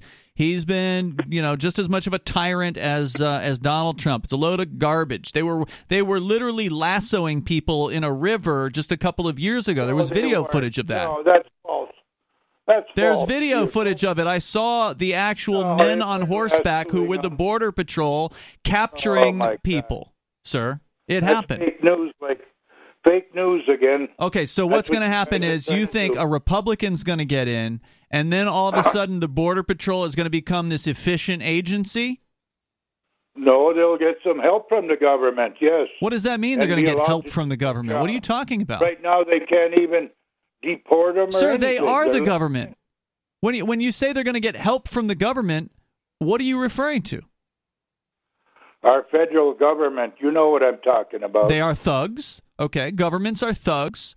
They are lunatics. They are despots. They are tyrants, the federal tyrants. Yes, we know exactly who they are. What about them? You trust these people? You trust the government, sir? You sound like a socialist, too. Rod, let me ask you, Rod. Oh, Rod. Hold on. Let me ask you, Rod. Why don't you like socialism? Oh, do you? I don't. I don't. I don't. I definitely don't. And I can tell you, I can tell you my least favorite thing about. Sorry, go ahead. We've seen it in many countries Yes, and what sir. it's done. Yeah, You are absolutely. correct. Absolutely. And it will fail here, too. That is absolutely true. And here's the thing. I don't want socialism for any of this. I don't want socialism to secure my borders any more than I want socialism to grow my food. Because it's just as good at both of those. Well, we need to protect our borders. Sure. We do need to protect. We do need to protect our personal property. But I tell you, socialism ain't the way to do it. I have a question for Rod. Rod, how much money do you think the government should give the Border Patrol to make them effective? What do you think it would cost to build the wall, to finance enough employees, to secure the border? You know, they've had enough material down there on the border if they would have completed it. The administration did not let them finish the wall. Do you think a couple $1 billion might do the trick? Do you think the material is laying there rusting? Rod, I'm asking you a question. Do you think a couple $1 billion might do the trick? Oh, no, we don't need billions of dollars like they're doing now. Oh, because they have a budget of $25 billion.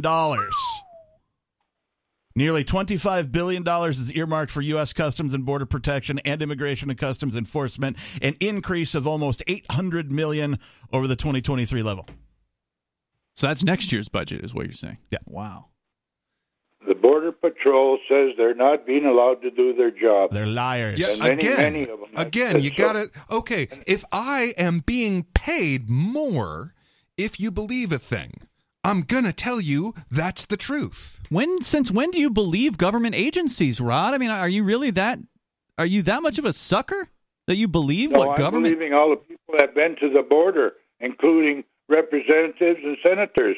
You think those people are not dishonest? Don't you think politicians are liars, sir?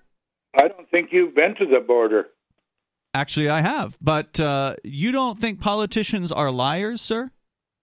Not all of them, no. We've got a few good ones.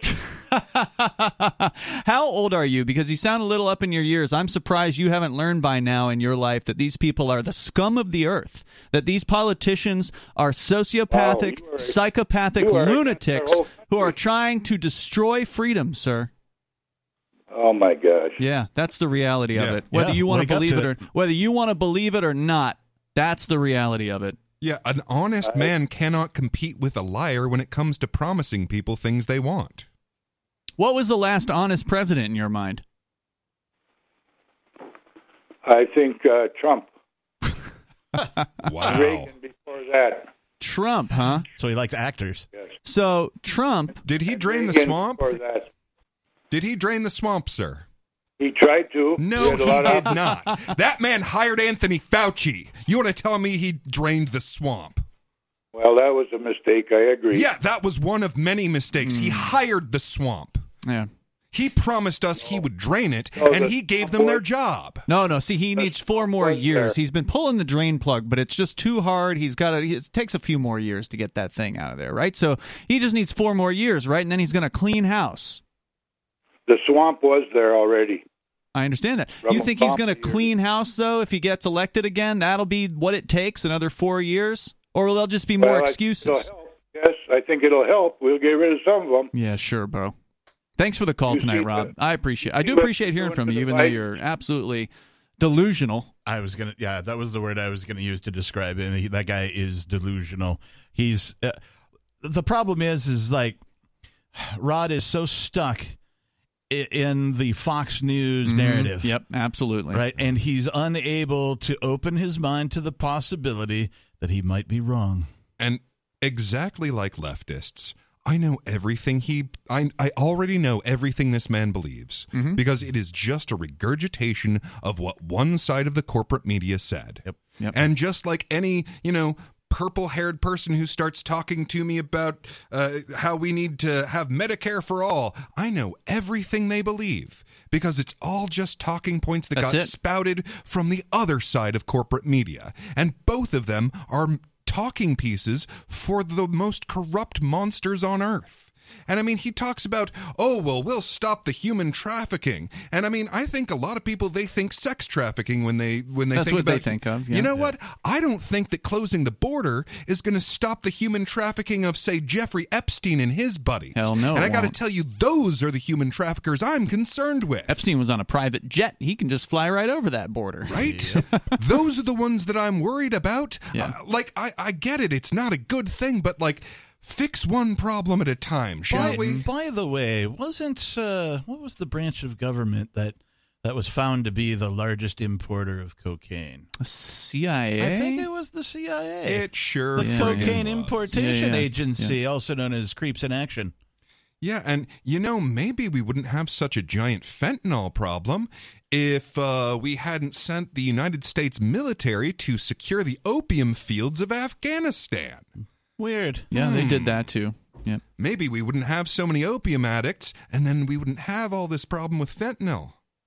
Yeah, it's just so sad. I mean, to hear people after 50 years of this war on drugs that has been an absolute abject failure from any metric that you look at. Yeah. Even a conservative should be able to understand the amount of money that has been spent on the war on drugs, which is in, I believe, the trillions at this point, let alone all the human lives that have been wasted. I know a lot of conservatives don't really care about that, but they do care about finance, supposedly, and just looking at the raw money should be an indication that this is a failed project. Follow This the is money. a failed war, but yet they want to amp it up. They want to go down. Now some of them want to go to war with Mexico, with the drug cartels in Mexico, which is the most insane idea yet. I mean, it took 50 years for this to go even more insane than it has been in the past 50 years. Yeah, and these are all just different versions of the same argument of, if we don't have socialism here, then we'll have more socialism.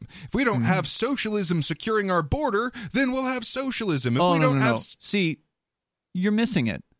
It's not socialism when they do it. Oh. It's conservatism.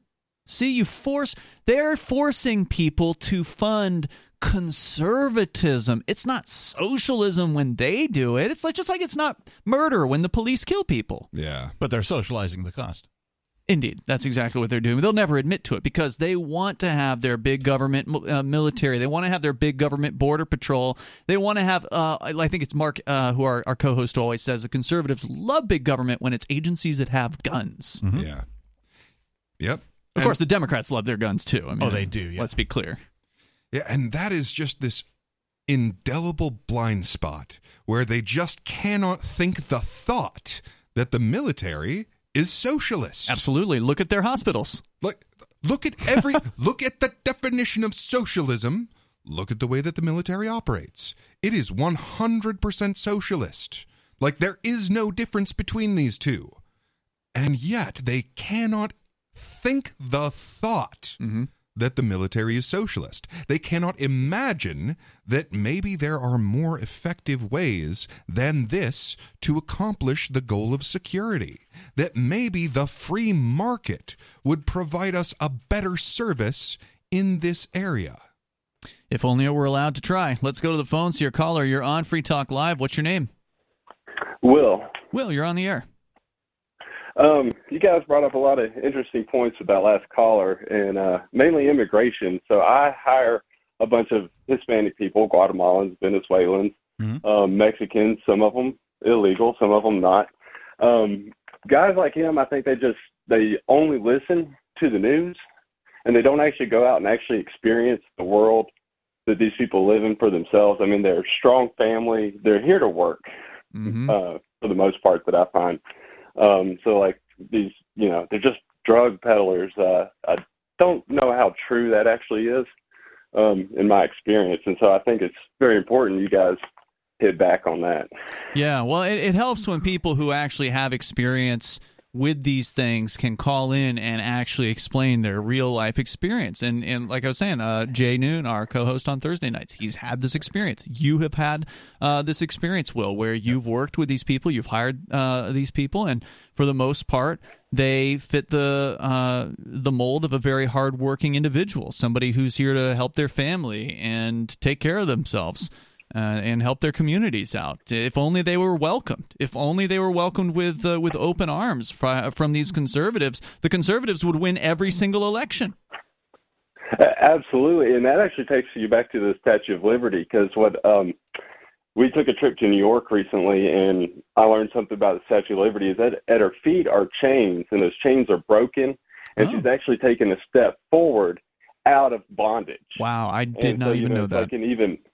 So it's an even more powerful message of freedom, stepping out from the bondage of the king.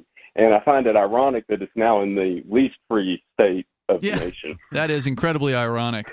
In fact, I have the poem here. I did pull it up earlier when we were talking with Rod.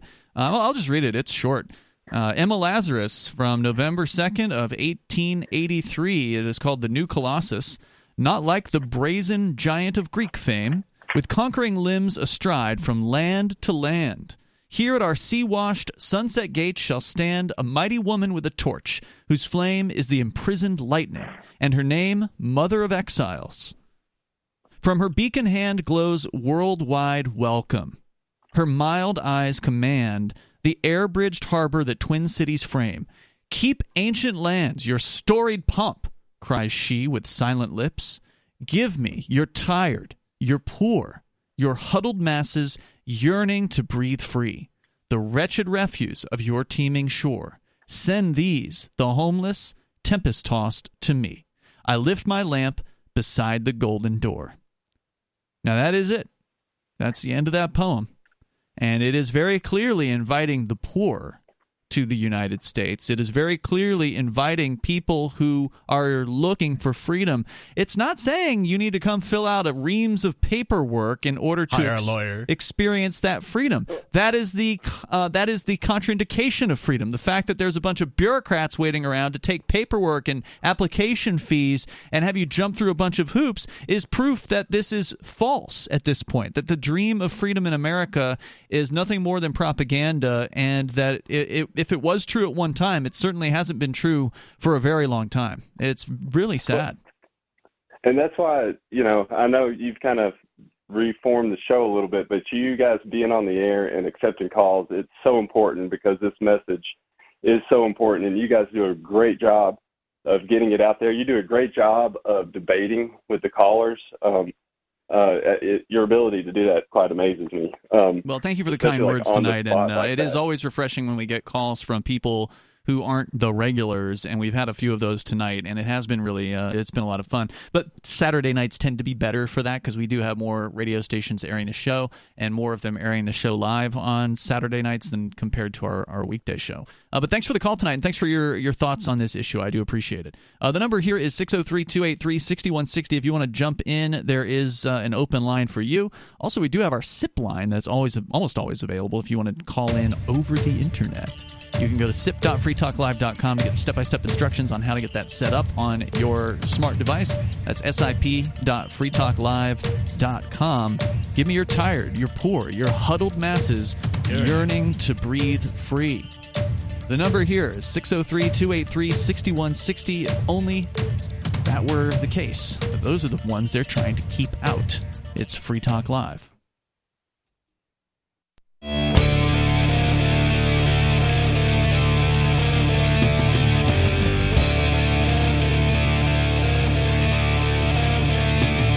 Free Talk Live. We have time. If you want to join the show, you can. The number here is 603-283-6160. Make a note.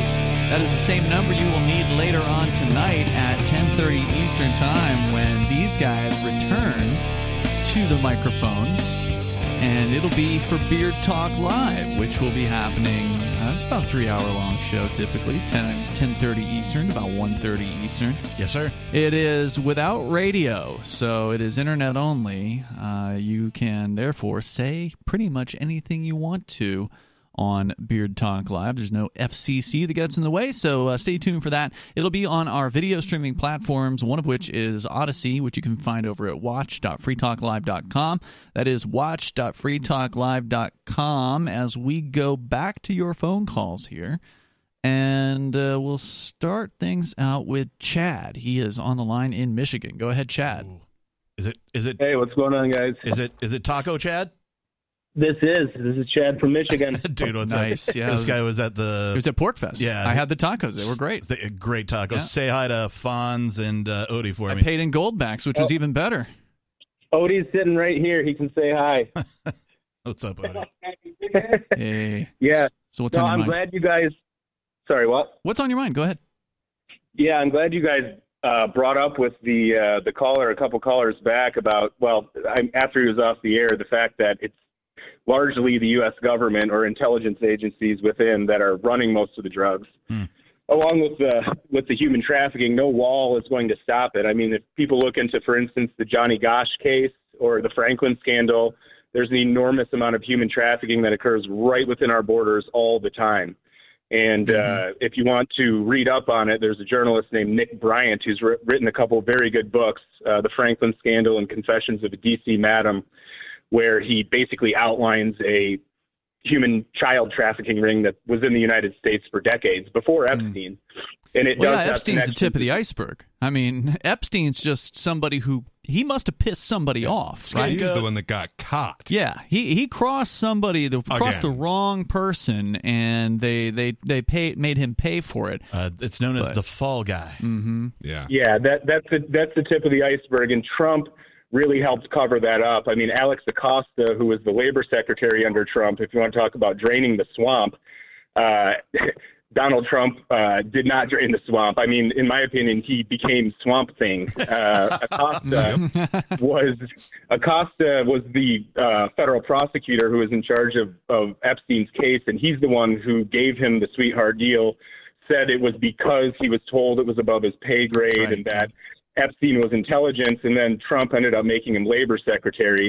And same with Robert Barr, actually was involved directly with not only Epstein, but the Franklin scandal when he was working in the Bush administration to cover that up. And his father actually hired Jeffrey Epstein at the Dalton School for his first math teaching job. So, I mean, Trump is up to his ears in this stuff, and the conservatives need to understand that. You know, it's when you look at what's happened with the drug and human trafficking, it's largely been through Republican administrations, actually, the Reagans and the Bushes. What do the conservatives say? I mean, so we're talking about Epstein. what is the conservative excuse? Because there's always excuses with Trump, right? Oh, well, he just didn't have enough time, or he didn't know what he was getting into, or 3,000 D chess. He just made a mistake, or yeah, right. So there's always these excuses. What do they say when you bring up that Trump was flying on Epstein's Lolita Airline Express on more than one occasion? Basically what conservatives want to say is that Trump had no idea what was going on, just like everyone connected with Epstein. Everyone said that Dershowitz, Gates. I'm sure he had nothing to do with that, Ian. And I gotta say, Trump, so there was a comment that he made when asked about Epstein, where he's like, "Yeah, he likes him really young." He did say that, yeah. Yeah, I'm pretty sure he knew. Mm-hmm. Oh, of course he did. In fact, Donald Trump and Jeffrey Epstein were supposed to be deposed together right before Donald Trump won the Republican nomination in a rape case of a 12-year-old girl that was actually corroborated by two other witnesses, including a procurer of Epstein's. And they dropped the case. And when I looked into why they dropped the case, it was interesting because usually it's, they get paid off or whatever, and they drop it. But in this instance, it was because of death threats. So, and also Epstein actually said that Donald Trump was one of the most interesting people that he could think of. He made a list of people who he could eat dinner with, and Donald Trump was on that dinner party list. They were neighbors.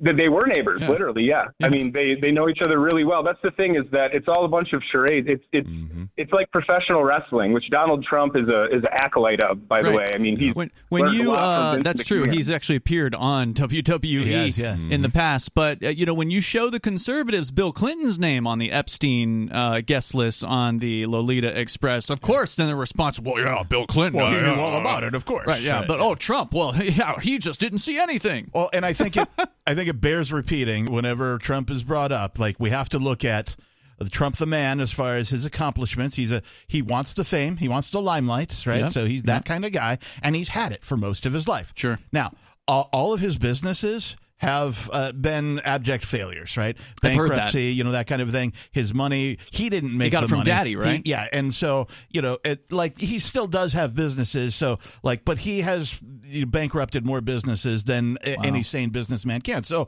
he's not a very good businessman.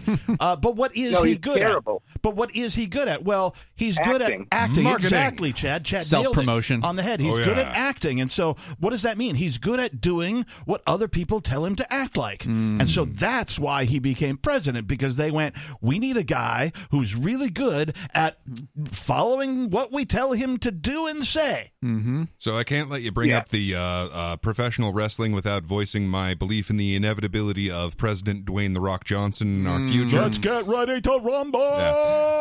But I wanted to hold on. I wanted to ask you. Hold on. So you were saying they dropped the case because of death threats? Yeah,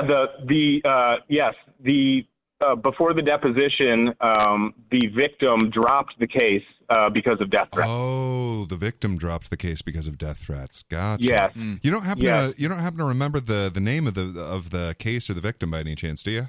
Well, the victim wasn't named. It was a Jane Doe. If you want, I can find the reference and I can post it in the Odyssey chat, but it'll take me a minute. I appreciate it. What's your username in there? Probably Cadillac. All right, very good. Keep an eye out. Anything else you want to share? I guess that's it. I'm probably going to call into Beard Talk Live too, but I guess that's it for now. All right, sounds good, man. Thanks for the call tonight. Thanks, I appreciate it. Killer tacos at PorkFest. Dude's smart too, and he's got people working for him. Yeah. He's an entrepreneur. Got it together. He's a knowledgeable guy about all sorts of things, obviously. Right. So Let's continue here with more of your calls and thoughts. We have Dana on the line in Michigan. Go ahead, Dana, listening in Grand Rapids to WTKG. Hi, guys. Hey, Ian, I'm specifically directing this. I have several points I want to make. I'll make them quick. We're at the end. I've talked to you about this before over the years. You got to stop the condescension. First of all, you're supposed to respect your elders, whether you agree with them or not. How about they earn it? You see, Yeah, this is people what earn respect, let me Dana. finish. No, I'm not going to let you finish. No, because we're going you to talk give about what you just brought up. This is the thing. People think they can call in and go through a laundry list of 10 or 5 different things, and then we're going to talk about it. This No. ain't Twitter. This ain't Facebook. Yeah. This is a conversation. We're going to talk back about it and forth right now. This is one of the most common lines is that, And you got to respect your elders. And no, Absolutely. human beings only get the respect they earn. I do not give. I mean, You're wrong. I'll give somebody a You're respect wrong. for being a human, but that doesn't mean that I think they're going to be better than somebody else or that they're wiser than somebody else just because they've been around longer. At what age does somebody become an elder? If you guys would be quiet and let the caller talk once in a while, we all know what all three of you think. Now listen. You give respect to everyone until they don't deserve it. That man did not deserve being laughed at, because then what you do is Which man? You're putting yourself, that older man. Are you talking about Rod? Yes. Yeah. You put yourself in the same boat as those on the left. We had Rod on the air for more than a segment. We held him over through a commercial break. We brought him back. We had him on for a very long time. Rod had plenty of chances to express himself, and all Rod had to say was the same old conservative talking points. He didn't get anything else out beyond what he heard on Fox News. And if you don't expect us to call a spade, you're listening to the wrong show. And now, do you respect Anthony Fauci because he's your elder? Oh, no. So there's an exception for whether you've earned that respect or you've earned disrespect. I didn't say no to that. You said respect your elders. He's your elder. You went off and didn't let me finish. I started to say, no, that's not what I mean. You give respect to everyone, and you defer to your elders until they deserve your disrespect. He deserves my disrespect because he's advocating violence against peaceful people. And so, but that's Rod and Anthony Fauci both do the same thing there. And we were very respectful towards Rod, okay? We kept him on the air. He had plenty of a chance to express himself. You're just mad because you agree with Rod, likely, and you don't. He got demolished on the air. You're not frankly, listening to the point. Let me. What's the finish point? a damn Shouting isn't going to sentence. help you, Dana. Why don't you just calm down? The point is that when you laugh like that, Ian, you turn off would-be libertarians or people that may be open to what you guys believe in. And that's what the left does. Another point I have. If you say something absurd, we're going to laugh at you. Sorry. We are not. And we also encourage the people who see how absurd what he's saying is. Yeah. And we let them know that they're not the only ones that see how absurd this is. Yeah, people that are just completely brainwashed. The libertarians and conservatives have more in common. You guys are. They do not. I don't believe it. They absolutely do not. Conservatives brought us the USA Patriot Act. This is a total myth. This whole idea that libertarians and conservatives are just two peas in a pod. They're just really similar. This is the government's method, the propagandization to get folks to believe that libertarians are conservatives, and they are not. Yeah, and we've seen this, Another Dana.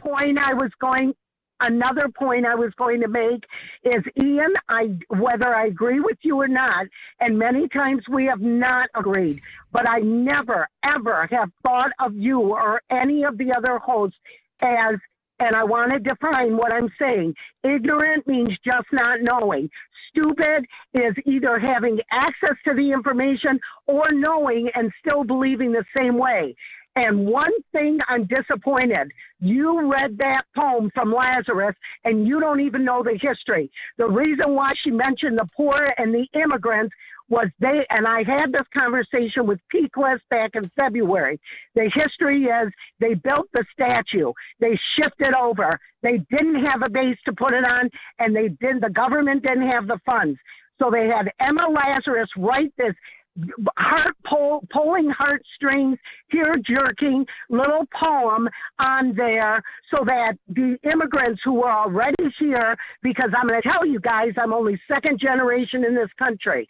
And the immigrants who are already here, they were trying to entice them to donate, and they did, and they built it. Now, I got one more comment. So what? What does that have to do with anything? How does that detract from the message of the poem?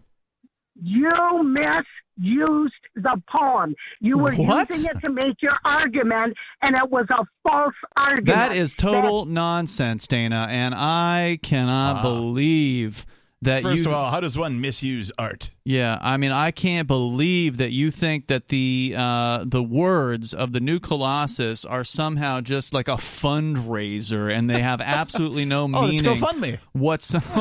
Absolutely no meaning whatsoever towards welcoming the poor and the unwanted from the various different tyrannical governments around the world here. It's very crystal clear to anyone who reads it. It is not a complex poem, and the fact that you don't get it, I'm sorry.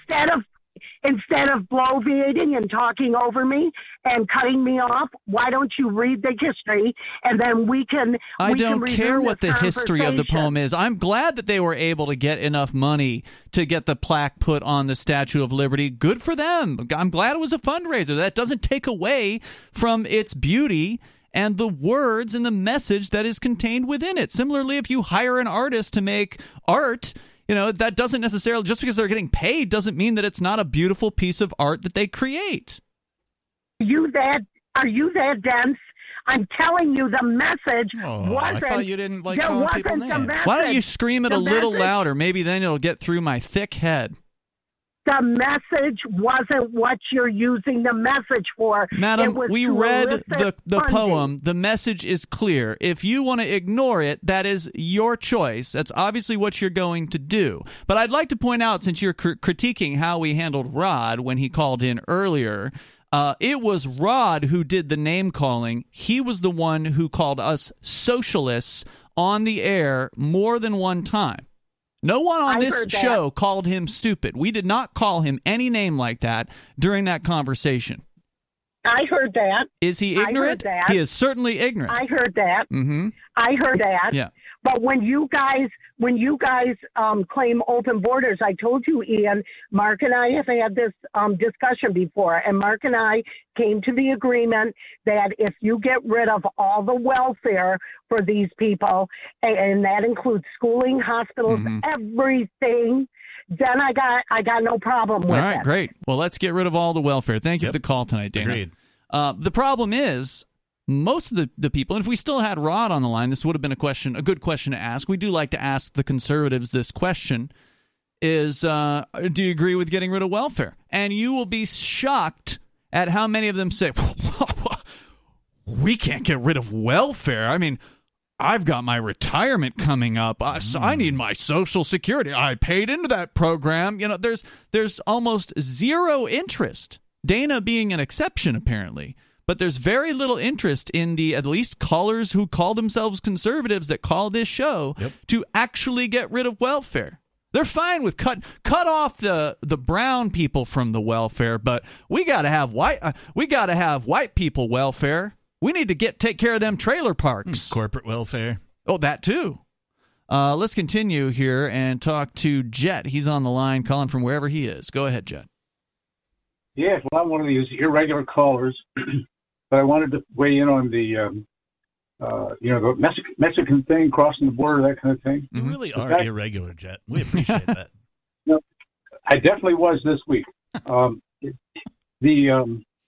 The thing is that all these states we live in are separate countries, and we cross the borders all the time. But I wanted to say something about, the Mexican workers. Now, I've done a whole bunch of different things in my life, and one of which was about 10 years ago was I was running storm damage crews down in the southeast, and the mostly roofing crews, and we had, I would say, the vast majority, 9 out of 10, were Mexicans, and I got to tell you, they outworked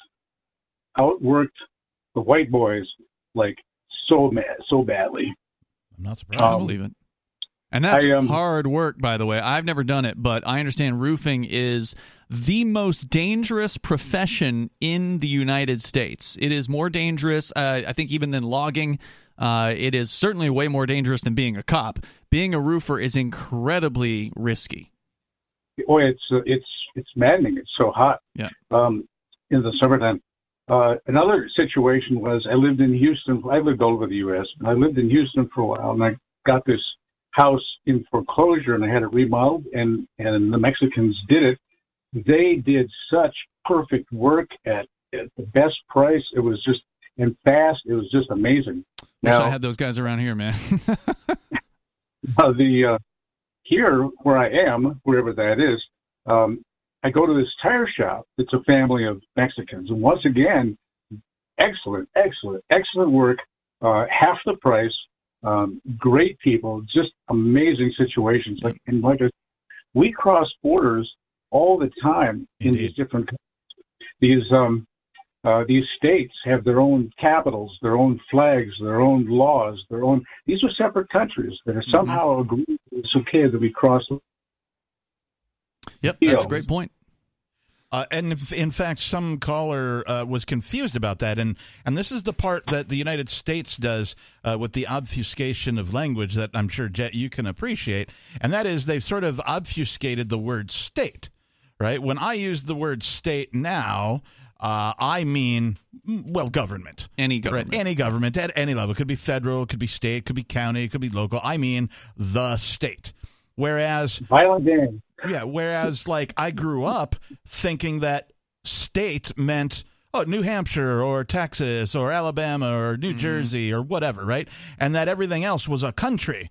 I didn't understand what the word state really even meant. And it wasn't until I got my definitions in order that I was able to use them a little more appropriately. How can Rhode Island be a state and Alaska be a state? It's just this whole concept. It's just a bunch of gangs that got together and said, okay, it's our territory. You can't come in here, so look out. Bingo. Anyway, it just bugs me. Thank you, Jet, for the call tonight. I appreciate it.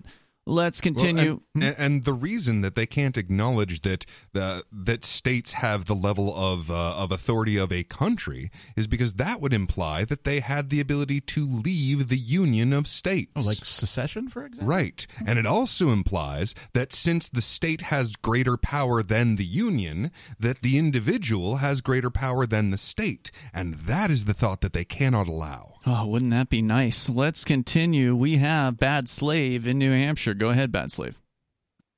Thanks for taking my call. Just to be real quick, I am really disappointed in the major changes you guys have made to the show. Okay. I'm a lover of the callers. That's okay? Nice. And you've what? Took 3 of the calling in days out of the running? Yeah, we did. We explained it at the beginning of the show. There's a blog post up over at freetalklive.com. I wrote extensively about it a couple weeks ago when we put this into play. And the reality is you may love the callers, but I'm getting kind of tired of it. So I'm tired of the same people calling in over and over again. I love tonight's show, by the way. I love the fact that we had so many different calls, so many people that I didn't know who their name were. We didn't have their name pre-programmed into the call-in system. Those are those are the reasons why I do this show. Not to say I don't appreciate the fact that other people call in more often. Some of them are better than others. How long you been doing this show, bro? 20 years. Just about. It's a long time. It's a long time. And, look, the fact is the weekday show was weak on calls. And does that mean there are fewer opportunities for the average person to call in? Yes, but they weren't doing it. So, we've been going for years, and not many people have used this platform that I created for people to get their opinions out to broadcast radio.